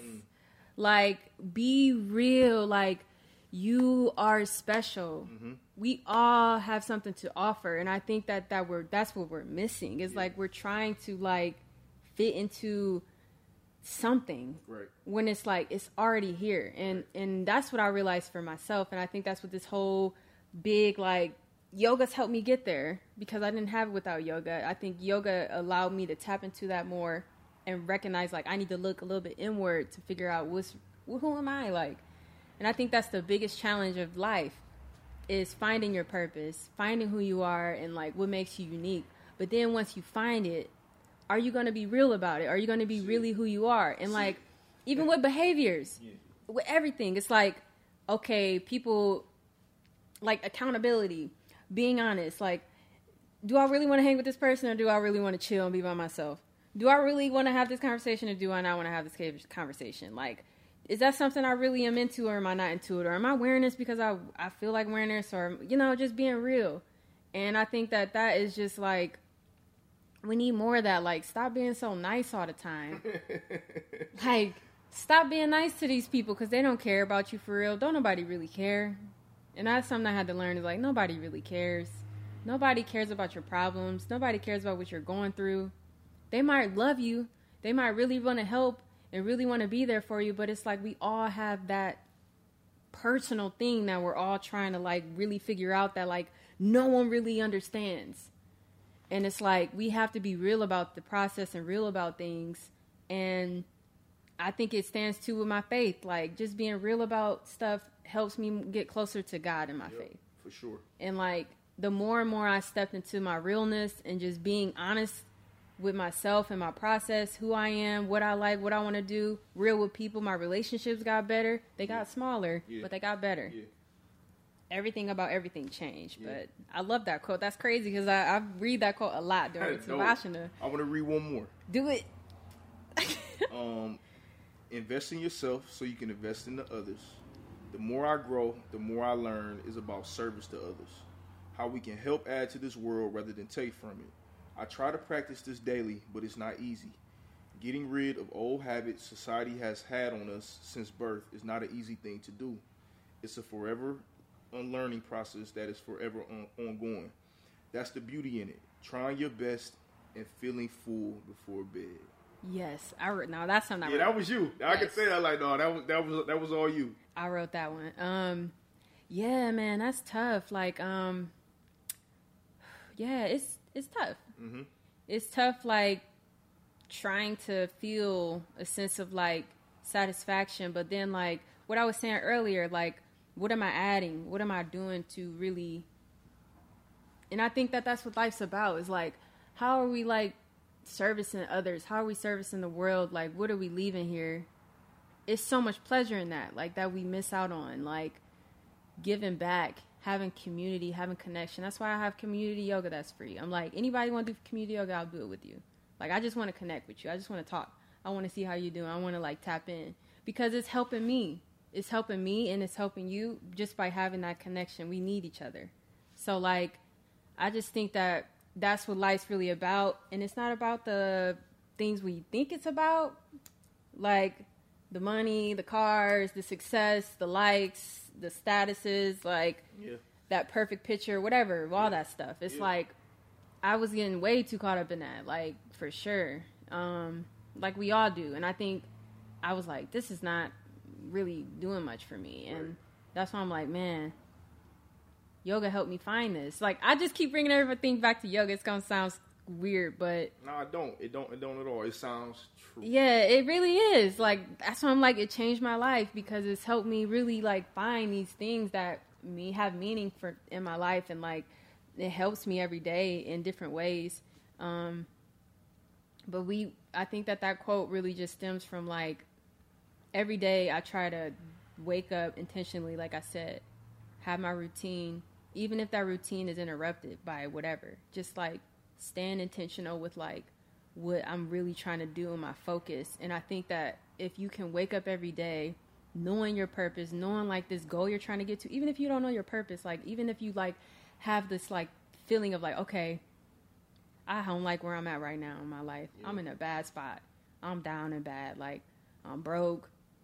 I'm in a bad toxic situation, or whatever you're going through. Like, you can change that narrative. Like, and I think that's what started my yoga process. Like I said, being in this weird spot. I was in a bad spot mentally, physically. I was not good, you know? So it's like just having that like safety net of the class, but then turning that safety net of the class into something safety for myself, the practice, and then turning the practice into now something that I'm like doing for a living and like forever growing in it and like learning in it. And now I'm able to like take that on to other people. And it's like truly a blessing, honestly. Like, I'll be so happy after class and like energized. And it's like nothing I've ever felt before with anything I've ever done. Like, and I'm like grateful every time I get to do it and talk about it. It makes me happy. So it's like, I have to share this. I have to give back, because it just feels like such a giving. You know? So, and I told you I was reading that Will Smith book again for the second time, an audio book, and he talks about the power of purpose and the radiance of service. Like, you know what I'm saying? Like, those are, and that's kind of like, no pun, but that's the, you know, live your purpose. That's what it's all about. You know what I love your brand name. I love your company name. I love what you're doing. Like, you were talking about my content. Like, I be feeling like my content is like, okay. Like, I be judging my stuff so much. So it's weird hearing that it's nice, but nah, it's good. It's very good. It looks good. It's clean. Again, the biggest thing though that I take from it, outside of it being creative, is that it's consistent. Thank you. That's what I'm trying to do. Because, like, again, man, it's not so much about the engagement. Although, like, that's the mindfuck of social media. That's the impact of just like the algorithm and just like, you know, the competitive nature that, you know, that we under and things like that, is that we get caught up in these numbers and these analytics. When I was on this podcast, dude's name is David McCullough. He's the CEO of the mental health gym up in Michigan called Inception. And I was talking to him about my content, and I was talking to him about just like, you know, having my own struggles, the same stuff that you're talking about right now. I'm being hard on myself about like, damn, like, why is my shit not hitting like the way it's supposed to, whatever. You know what I'm saying? Like, I'm having thoughtful, substantial, like, powerful conversations with people like yourself, and like, you know, I may get 100 views, you know, I may get 30, 40 views, and like, I'm like, damn, I know what the hell I'm talking about is like, you know what I'm saying, powerful. Why my shit not running it up crazy? Now, granted, I'm not a fool. I understand that, you know, we in the entertainment age, and, you know, nobody cares about the truth when the lies in entertainment is more, you know, more engaging. But what he said to me, and I always go back to what he checked me. He said, now, isn't that interesting? He was like, and we was in the studio, in a small studio. He was like, if it was 15, 25 people in this studio, this mug would be packed. Mm-hmm. He was like, now, isn't that interesting how the algorithm and just the analytics and this idea of like what we think success and just like looks like, we diminish it. But think about it, man. Those is 20 people who rocking with what you doing. Yeah. You know what I'm saying? Oh, like, yeah. You know, so it's the most important thing you can do with creating content is being consistent. Because even if it's 200,000, man, you servicing and impacting somebody. I agree fully. And like my man tells me all the time, like every time I teach, he's like, oh, hey, like, hi babe, how was class? I tell him, he's like, how many people you have? And I'll be like, this many. He's like, that's awesome. Like, that's great. And like, it's just like, I love, even if I have one person, I'll be real with you. Sometimes I remember having like no one in the class coming in, and then like someone will walk in like 20 minutes late and I'm still practicing. But it's like, I'm still grateful for that one person. Like, I'm still going to be grateful. And I love what you said about, like, the aspect of consistency. I think that's what people want to see, is just more so consistency. And I feel like for myself, like, hold myself accountable to the consistency really, like, keeps me challenged. Like, I want to keep myself challenged on, like, trying new things, keep putting stuff out there, but then, like, staying intentional in it, like, making sure I'm, like, posting actual, like, content that has value to it. Like, let me post something like meaningful, or at least truly from me, like not just one word or something, you know. So I try to have like some information on there, or like what I'm really going through, what my process is like. And it's hard sometimes being a woman, like being in yoga, because I feel like it's so overly sexualized. And like what you were saying about no one cares about the truth, it's like I feel like sometimes I try to make sure I'm not being too overly sexualized in what I'm doing as far as like social media, because that's a whole nother topic. But I feel like it definitely is something I try to be intentional about, because it means so much to me, and I'm like, I want to be respected. And I have so many people who want to manage me, who reach out to me like about management or like PR stuff, and try to like tell me that I would do better or have more views if I were to do this or do that. And these are conversations people bring to me. I'm being honest.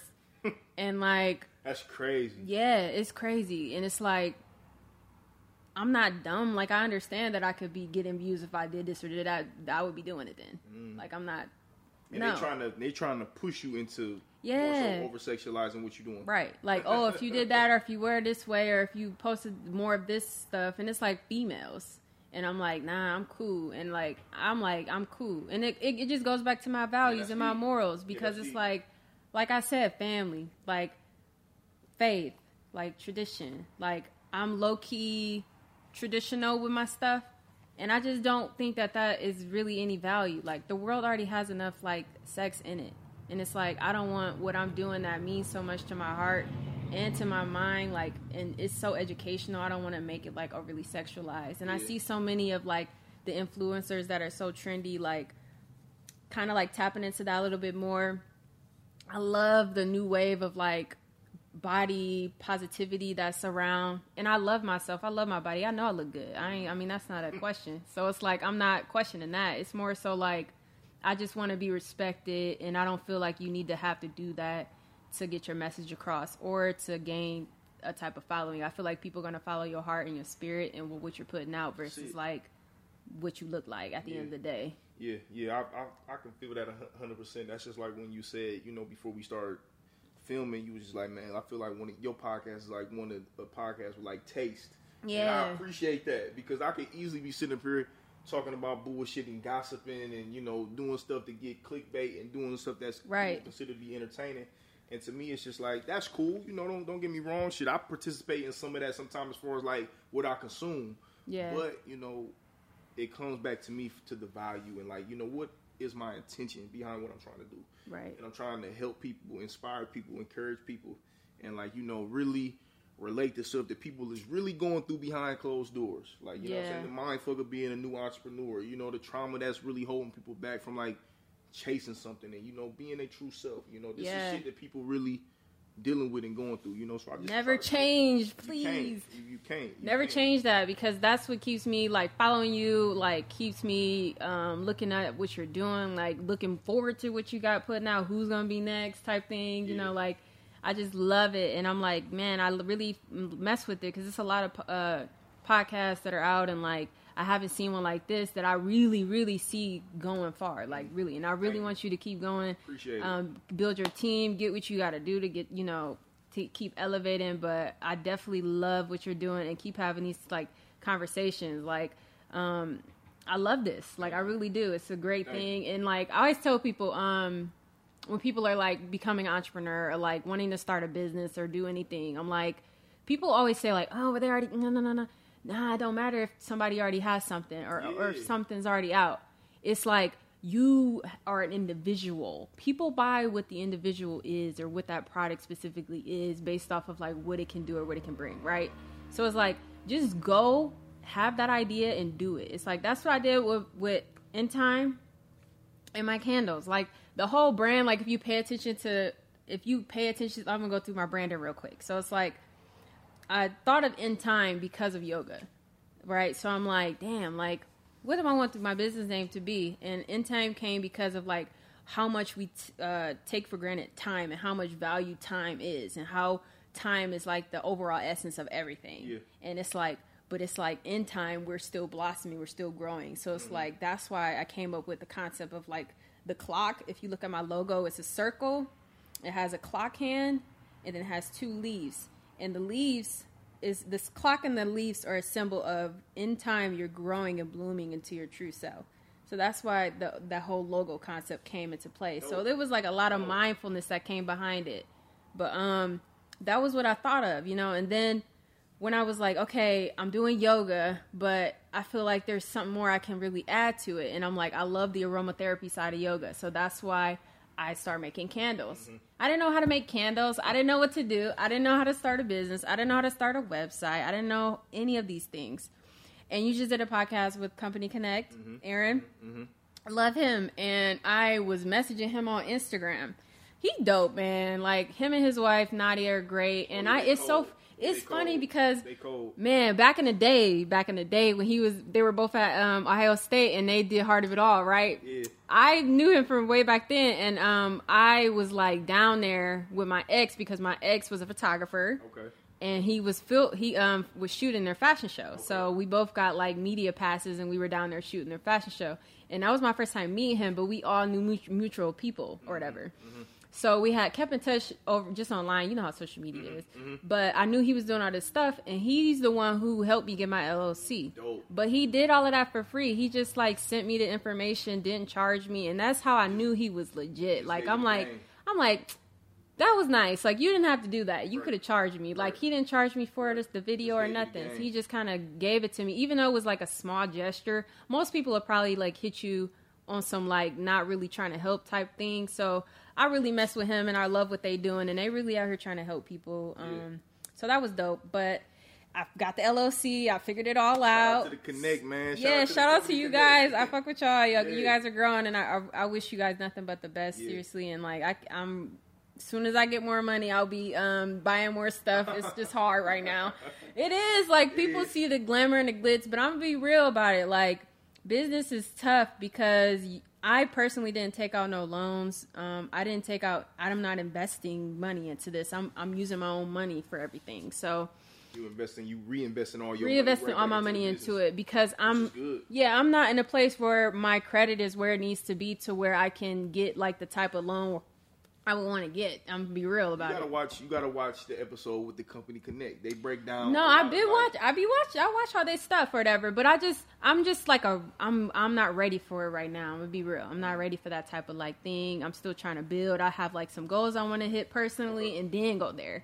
But I'm been reinvesting into myself. And when I first started out, I had a few dollars. Like, I had saved some money from my military pay, because we get paid when we on orders. We get paid our pay, plus we get housing and food and like all these extra things or whatever. So I was using all that extra money and like investing. I was buying soy, buying wicks, buying like all the stuff I needed for candles. And I was learning all of this from YouTube and from Amazon. I was getting a lot of my stuff, but then I researched, like, I was going on bigger companies that were already established on Instagram and online, and I was looking at what they already had as far as their ingredients. You get bulk stuff. Yep, and wholesale stuff. Yeah. So, but I was then looking at, like, what do I need to do? So I figured it all out. bought everything I needed to get, and I just started making my stuff up, got my brand and everything, marketing and all of that. Every time I do a pop-up, I like sell out. So I'm like, dang, I'm really like right now, if you look at over there where my stuff is, like I have like no product. And that's my biggest issue right now, which is like why I have to kind of go to the point of like investing more money, because I'm learning like now I'm at a place like I've only been in business. I hit my 1 year anniversary. I did an event Black Friday. The November 26th was my 1 year anniversary of In Time being open. So I made 5 figures with In Time, but I haven't hit 6. Oh. So my goal this year is to hit 6 figures, but I've had 5. So I'm like, okay, that's a lot of money. I made a lot of money, but it's like I don't see it. It's weird how it works because it's like I'm making the money, but then I'm having to spend it all, and then I'm still having to like pay all my bills. I'm adding new bills because you know you start out with a certain product, but then you want to make it better. Yeah. So it's like you have to keep investing into it to make it better. It's still stuff I want to get, like better labels, better like jars, better wigs and stuff. Like I just want to make the product more luxurious for the customer. Yep. So that's dope. That's a whole nother thing outside of yoga. It's like I still have a whole a candle line that I'm running. On top of me running a studio. I mean, I'm doing a lot of stuff. So it's like it's a lot. I ain't gonna lie, but I love it. And I'm like, man, anybody really can do it. It's just like, you got to have a purpose behind it, a passion, and like ready to like put in some work to do it. And it has to make sense. And I feel like my candle line and my aromatherapy line, like all of that makes sense with yoga, and it all comes together. And like candles burn in time. It's just like everything correlates. It's full circle. So it's like really great. But yeah, man, I'm trying to hit 6 figures. I want to see what that's like. I want to hit 6 figures, and then I feel like I can scale up. But right now, it's like I need to basically invest enough to where I'm able to have inventory and just have it stocked. Right. But it's such a risk doing that because you're buying over than what you're getting right now. So it's like I'm going to be investing. Right. But it's like what I need to do. And it's like I want to find a distributor. I don't know if Akron even has distributors. Like, I don't even know if that's available. It's like, I would love to have a distributor who I can go to that can package everything for me, like, and distribute it for me. That way I don't have to do it. It would cut it out for me. Having a place to stock stuff, like thinking about getting a bigger place as far as a studio. It's just a lot of stuff I want to do business wise, that I know, like, if I had a team of people and if I had the money to invest, which I know I can get money if I needed it. I don't know if I'm ready for it right now, but I probably could be hitting 6 figures right now, to be honest, but it just takes time. And it's like, man, it's a lot. I want to make sure I'm ready for that. Right. And I feel like right now I'm like, I have to, like you were saying, being present.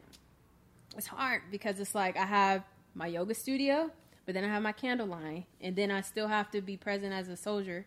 You know, so it's like, that's what I was saying, finishing one task at a time. It's like, okay, I have a lot of opportunities right now. I could really succeed in all of these, but like, how do I want to put my focus? Like, where do I want my focus to go? So sometimes I'm like trying to make sure I'm putting my focus in these different areas. And sometimes that is a downfall because I'm not putting all my focus into one thing for it to really boom. But for me, I just feel like these are the things that align for me. And I feel like I'm putting my focus in I'm spreading it in a good like place right now. I feel like I have a good balance. Is it perfect? No. Right. Is it perfect? No. I just feel like I still could learn. But that right now, I know for sure I need a team. I need help. Don't nobody want to work though. It's like weird. No one wants to work. It's hard finding people that share the same passion. It's hard finding people that are willing to work and be accessible, and that's what, just having the same passion and willing to work, really. Yeah.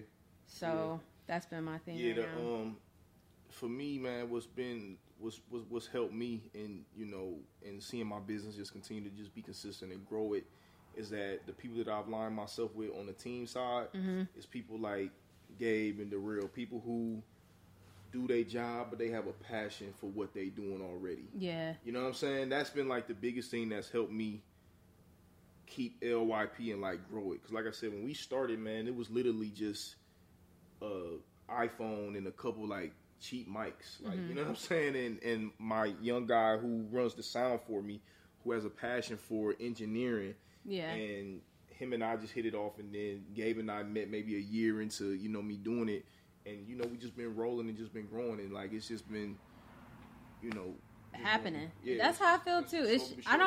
It's hard to find. That's why I'm like wanting to talk to other there's only 6 black yoga instructors in Akron. That's wild. I looked everywhere. That's wild. We all, I started a group chat on Instagram with us all in it, and I'm trying to get everybody to I want to do some work with everybody basically, but there's only 6 of us. I think that's dope. Yeah, but tell me, what's the long-term vision for in time? Oh studio? Lord, what's the? I have so many goals. What's the play? Like, how do you?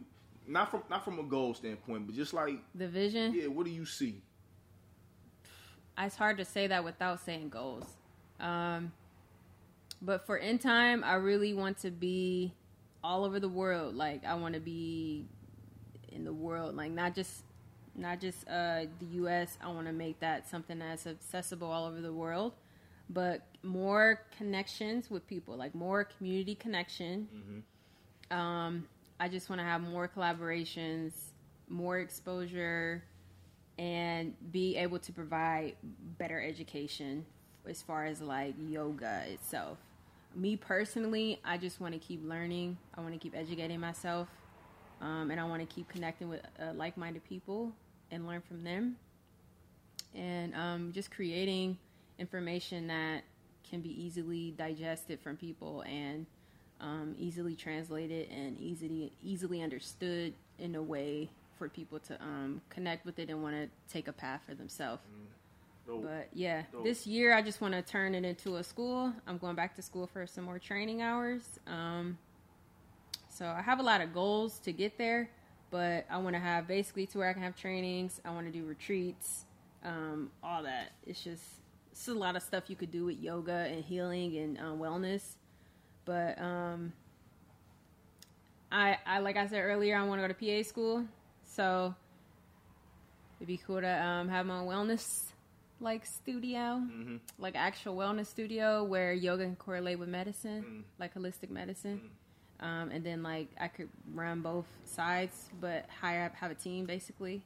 Y'all don't understand how much medicine is out there that's healthy for us that is not accessible, or people don't even know what it is, or like it's just like overly priced, or it's not covered in insurance. Yeah, so that's a lot of stuff I'm learning. That's like a whole nother topic, but I basically just want to keep educating myself, basically.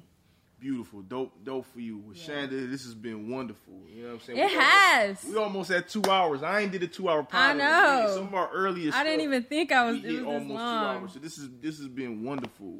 I want to say thank you for doing this. This has been a fantastic conversation. I genuinely love what you're doing. You know, I want to continue to see you, keep growing, keep elevating. I hope that everything that you want for In Time, I definitely can see you doing that. Like, I can definitely see it. I'm going to. It's a fact. I believe you. Yeah. I believe you. So I want to, continue to support what you got going. Any way that I can be in service and help, please let me know. But again, thank you for doing this. This has been terrific. Before I get you out of here, I got a couple rapid questions I want to hit you with. Oh, Lord. Real quick. Let me talk about some stuff. Go ahead, do your thing, because I got to pee first anyway. So I do too. We're going to take a little small break. I got to pee too. No, for real. You need to stand up. Yeah. My hips. That was going. Right. Man, I got to pee too. Okay, the light is on the outside. It's on the outside. Okay, bet.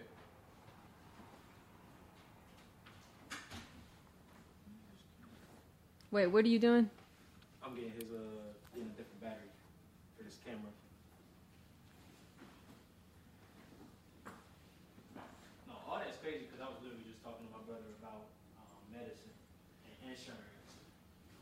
The fact that I feel like it's the age-old thing that everybody keep talking about how do we not have universal basic medicine?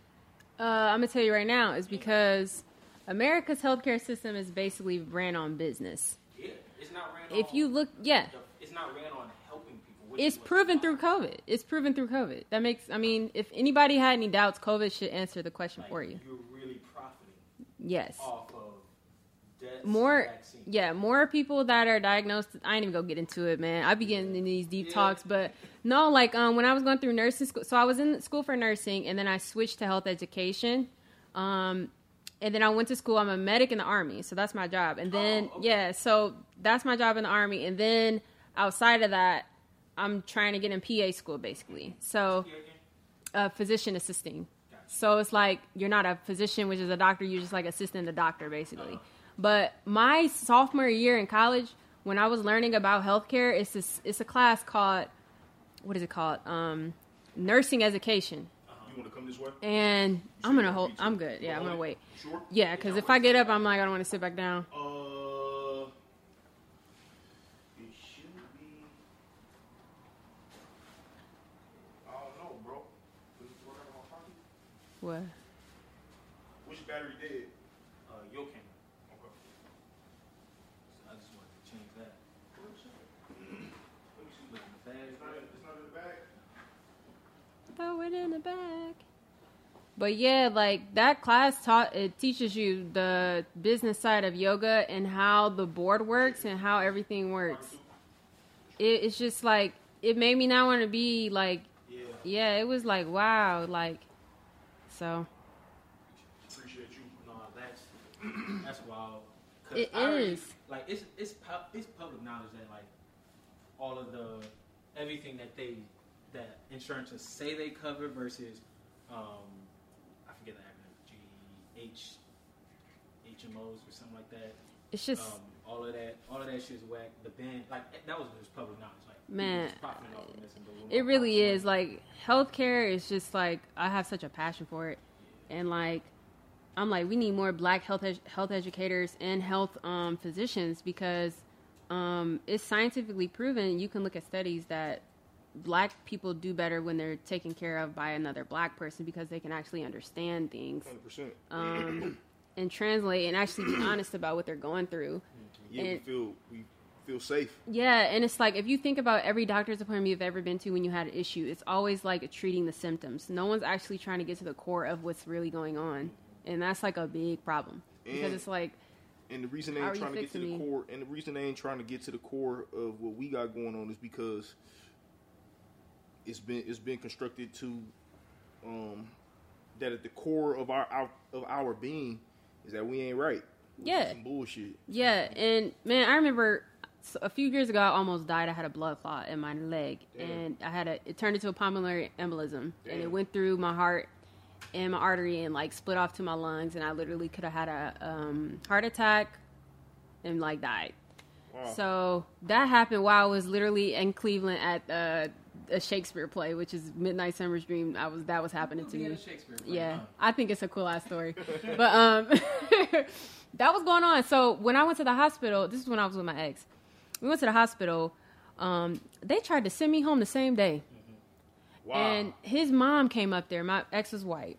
His mom came up there and was like, "Why are you guys sending her home? And she just could have.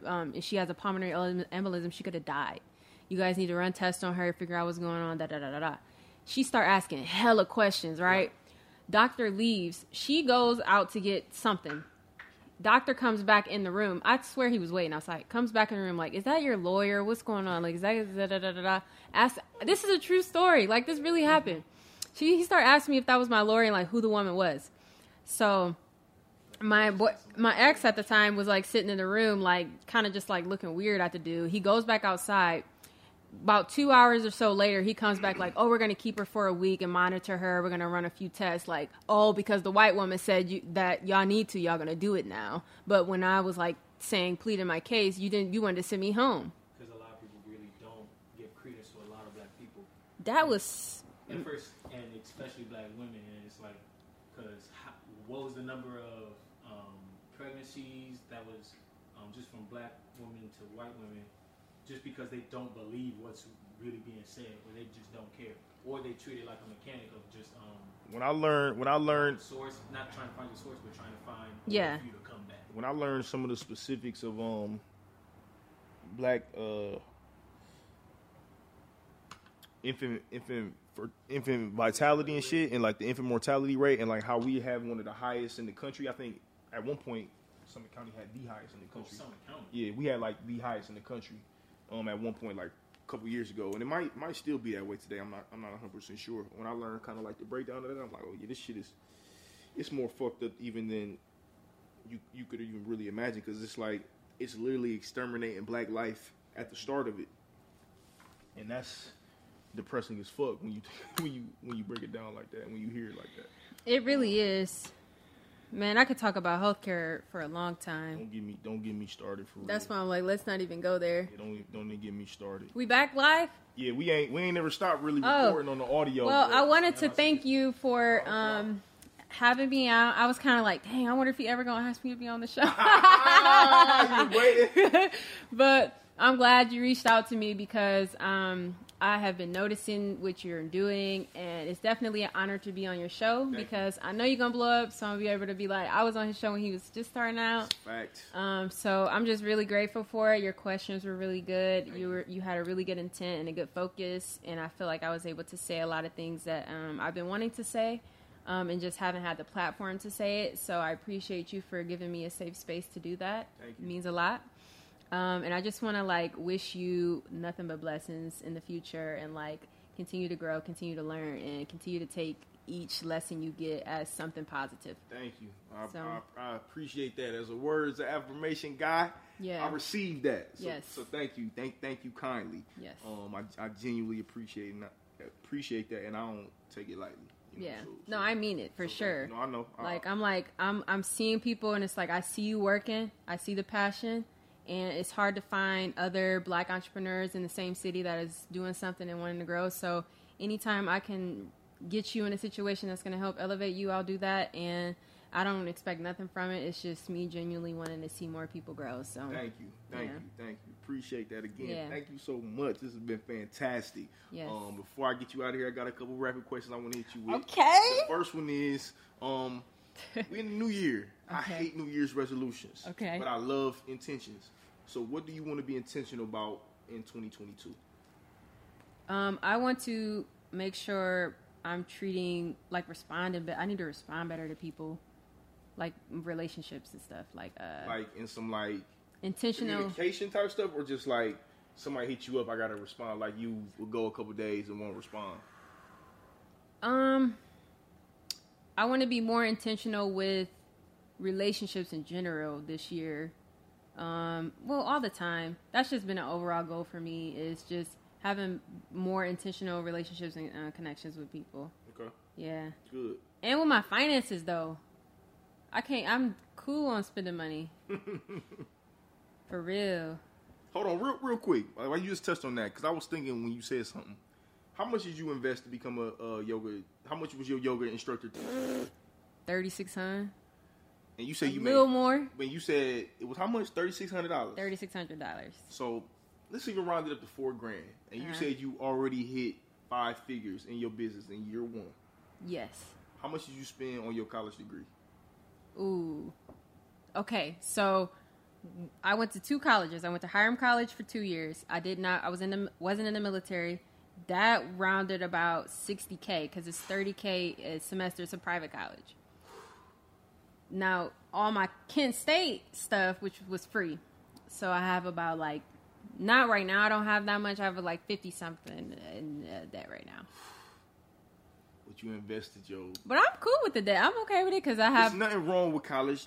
Well, Army has tuition. I don't even want to say it's nothing wrong with college debt, because there is. It is. But the Army gives me tuition reimbursement. Okay. So I'll get my reimbursement. The point that I'm trying to make is... I invested more. Basically, you're saying is it was worth the investment because I'm getting it back. Absolutely. Times 3. And it was an investment that was don't get me wrong, $4,000 is a lot of money, but at the same time, it's not crazy amount of bread. It did seem like a lot, because I'm like, damn, $3,600. Whoa, for a paper. You can get a credit card limit at $4,000. Somebody with a low credit score. Yeah, you know what I'm saying, and invest that and put in the work. There's some passion behind it. True, and there's more business to it. That's why I want to talk to more Black yoga instructors. I'm like, this could be more business for a lot of us to make money. I'm like, once I start doing trainings, think about me having a class of 25 people paying $3,600 a month to listen to get a certification. I'll be making $50K plus per month just getting off subscriptions and stuff. So it's like, it's a lot of money to be made within yoga, but it's like you got to be intentional with it and you got to have value. So I'm like, I still need to educate myself before I go there. Right. You know, what's your purpose and how is that connected to what you're doing today? Oh man, I feel like my purpose is definitely healing for sure. Yeah, All right, I feel like I have a purpose in healing and like a nurturing and caring. Okay. Like, what's something about you people will be surprised to know? Something surprised. Ooh, a lot. People don't know nothing about me really. So give them one. What would I don't people put a be lot out there. surprised to know? Jeez, do I want to get some? Just give them one. You don't gotta give them that crazy. Just give them one. Dang, I'm like, I don't know. Surprised? Go ahead. Go ahead. I don't know if I should say that. Come on, you on the Live Your Purpose podcast. Go ahead and get it out there. This is a safe space. I've never dated a black man. Okay. Is that surprising? Yeah. Okay. Never? Ever. My whole life. I only had 3 boyfriends, though. Okay. I don't know what else to say. I'm like, I ain't going too personal here. I don't know. Okay, no, that's a good one. That is surprising. That's what came to my mind. That's surprising. What scares you? What scares me? Hold on, why? Why you ain't never dated a black guy? I gotta ask. If somebody gonna watch it, they gonna be like, why you ain't ask her why? Because I never had the opportunity, really. It's nothing like that. I just, like, I've tried, and, like, I feel like it just never had the opportunity. Like, I was always either in a relationship, or the guys I've talked to just wasn't giving me the energy I needed, and I was cool. Okay. But I've, like I said, only had 3 boyfriends my whole life. Okay. So, what scares you? What scares me? No, I don't know. I think the fear of being, like, sexually assaulted is scary to me. Being, like, a woman. That's deep. But that's real. It is, though. Like, they walked in and I have my gun out. I got nightlights everywhere. I had a stalker in a building. Like, it's just a fear of mine of, like, that's something I cannot control. It's like someone, like, attacking me. So sometimes I be paranoid, like, being by myself, going to the gym early in the morning. I be going early at, like, 5, and then, like, leaving the studio late, you know, or, like, having one-on-one private sessions with men and stuff like that. I had someone call me on a free consultation call to tell me that they had an issue with masturbating 30 minutes into the call.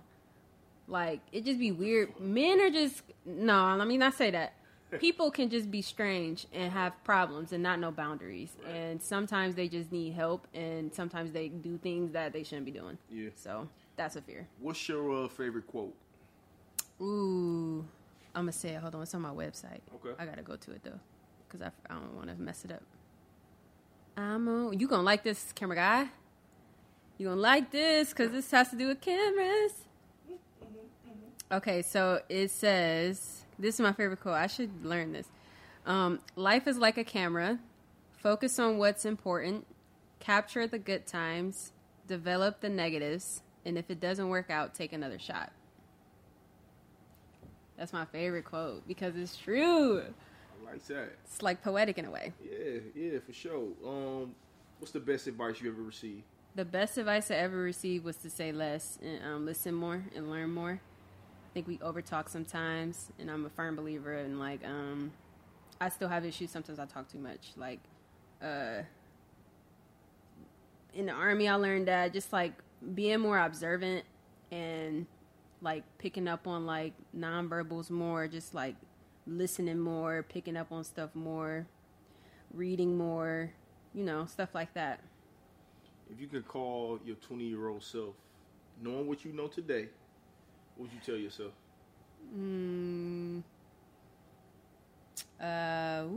Definitely marriage will come. Yeah. Okay. All right. I think I was too focused in my relationship in my 20s. Like, I remember I was telling you, I was in a 5-year relationship. I met him at 19. I got out of it 25. I'm 27. It's only been 3 years. You're 27 today. Oh, yeah. So 25 to 2 years. It's only been 2 years. Wow. Okay. So, yeah. I mean, I was like housewifey for a minute. For real? Mm-hmm. So, I mean, it's kind of cool that I like got out of that relationship because as soon as I got out of it, I started blossoming. I was like by myself. I started doing stuff I need to do for me, and it wasn't a bad situation. Nothing happened. We just weren't. We were just like more like roommates. Okay, got it. Well, tell people where they can find you, your social media tags, your website, what type of offerings you doing in your classes, how they can register, to become a student. Okay, so you can find me at InTimeYoga_wellness on Instagram, and I have a website. It's www.intimestu.com, and that is where you can find all of my scheduling, my booking. You can find all of my aromatherapy line. I have candles that are handmade, all natural organic. We didn't tap too much into my candles, but all of the candles is like not harmful to breathe in. It's a lot of education I learned about candles too. We'll have to talk later about that. But they're all handmade, all like organic and natural. And then I have room and mat spray and sage and stuff like that you can purchase as well. And then I have a bunch of community options on there. So like if you ever had an event that was like local and you wanted to bring in like someone like me to do anything that I serve or provide anything that I serve. Like I've donated products to stuff. I do free community yoga at like any type of charity. I have some stuff coming up with the art museum. Okay. So I collaborate a lot in the community. So I'm a value of source if you ever need me, because if it has to do with the community, I'll just do it for free because I'm like, I just want to connect, you know. Yeah, we got some stuff coming up. We'll talk to you a little bit about it off camera. Yeah. You know what I'm saying? We'll get some information. I'll give you the details and all that type of stuff. Yeah. We'll get it situated. That's where you can find me. Chanda, thank you so much. This has been terrific. Listen, the last thing that I have my guests do is I have them lobby for a special guest. Okay. My apologies. I should have told you who the guest was at the beginning. I normally do. Okay. Because I've had some guests tell me like, yeah, I like what you're doing, John, but I don't fuck with that person, so I'm not lobbying for that person. But we had our special guest, Arian Foster. He's a former NFL player. Okay. On the podcast, he was like one of the inspirations. He had a podcast at one point in time after he retired from the NFL. Okay. And I was very much inspired through his pod and stuff. We were able to get him on the show last January. This time of the year, last year, matter of fact, we was able to get him on the show. So this time, man, we lobbying for another guest. We lobbying for Mr. Charlemagne the God. We want to get him. That on would the be show. lit. Yeah. I love what Charlemagne is doing on the mental health side, and just like his transparency with his evolution. You know what I'm saying? He's evolved, man. Oh man, it's amazing. His whole aesthetic is I'm loving it, man. Yeah, he's doing his thing. So I want to sit down and really have a conversation with him.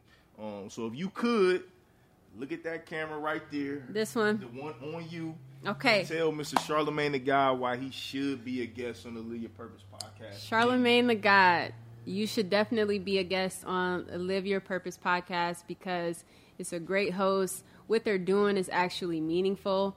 They're really trying to connect with the community and have valuable conversations that are going to hold a lot of education, a lot of things that are going to help change a lot of lives, a lot of things that are going to help educate. So you should definitely want to be a part of it and just support something in a community like ours. And it would be great to have somebody of your stature to come in and just show that all the hard work that these people are putting in at Live Your Purpose podcast is paying off, and just show some support in that way. And just to educate a little bit, bring a little bit of your flavor, but come and support them because it'll mean a lot for us as the viewers, as well as us, the interviewers, and them as a business. So come and check them out. That was fire. You dropped a lot of bars right there. That was good. That was very, very good. Thank you so much again, Chanda. We appreciate you. Again, this has been a wonderful conversation. I genuinely appreciate it. Another episode.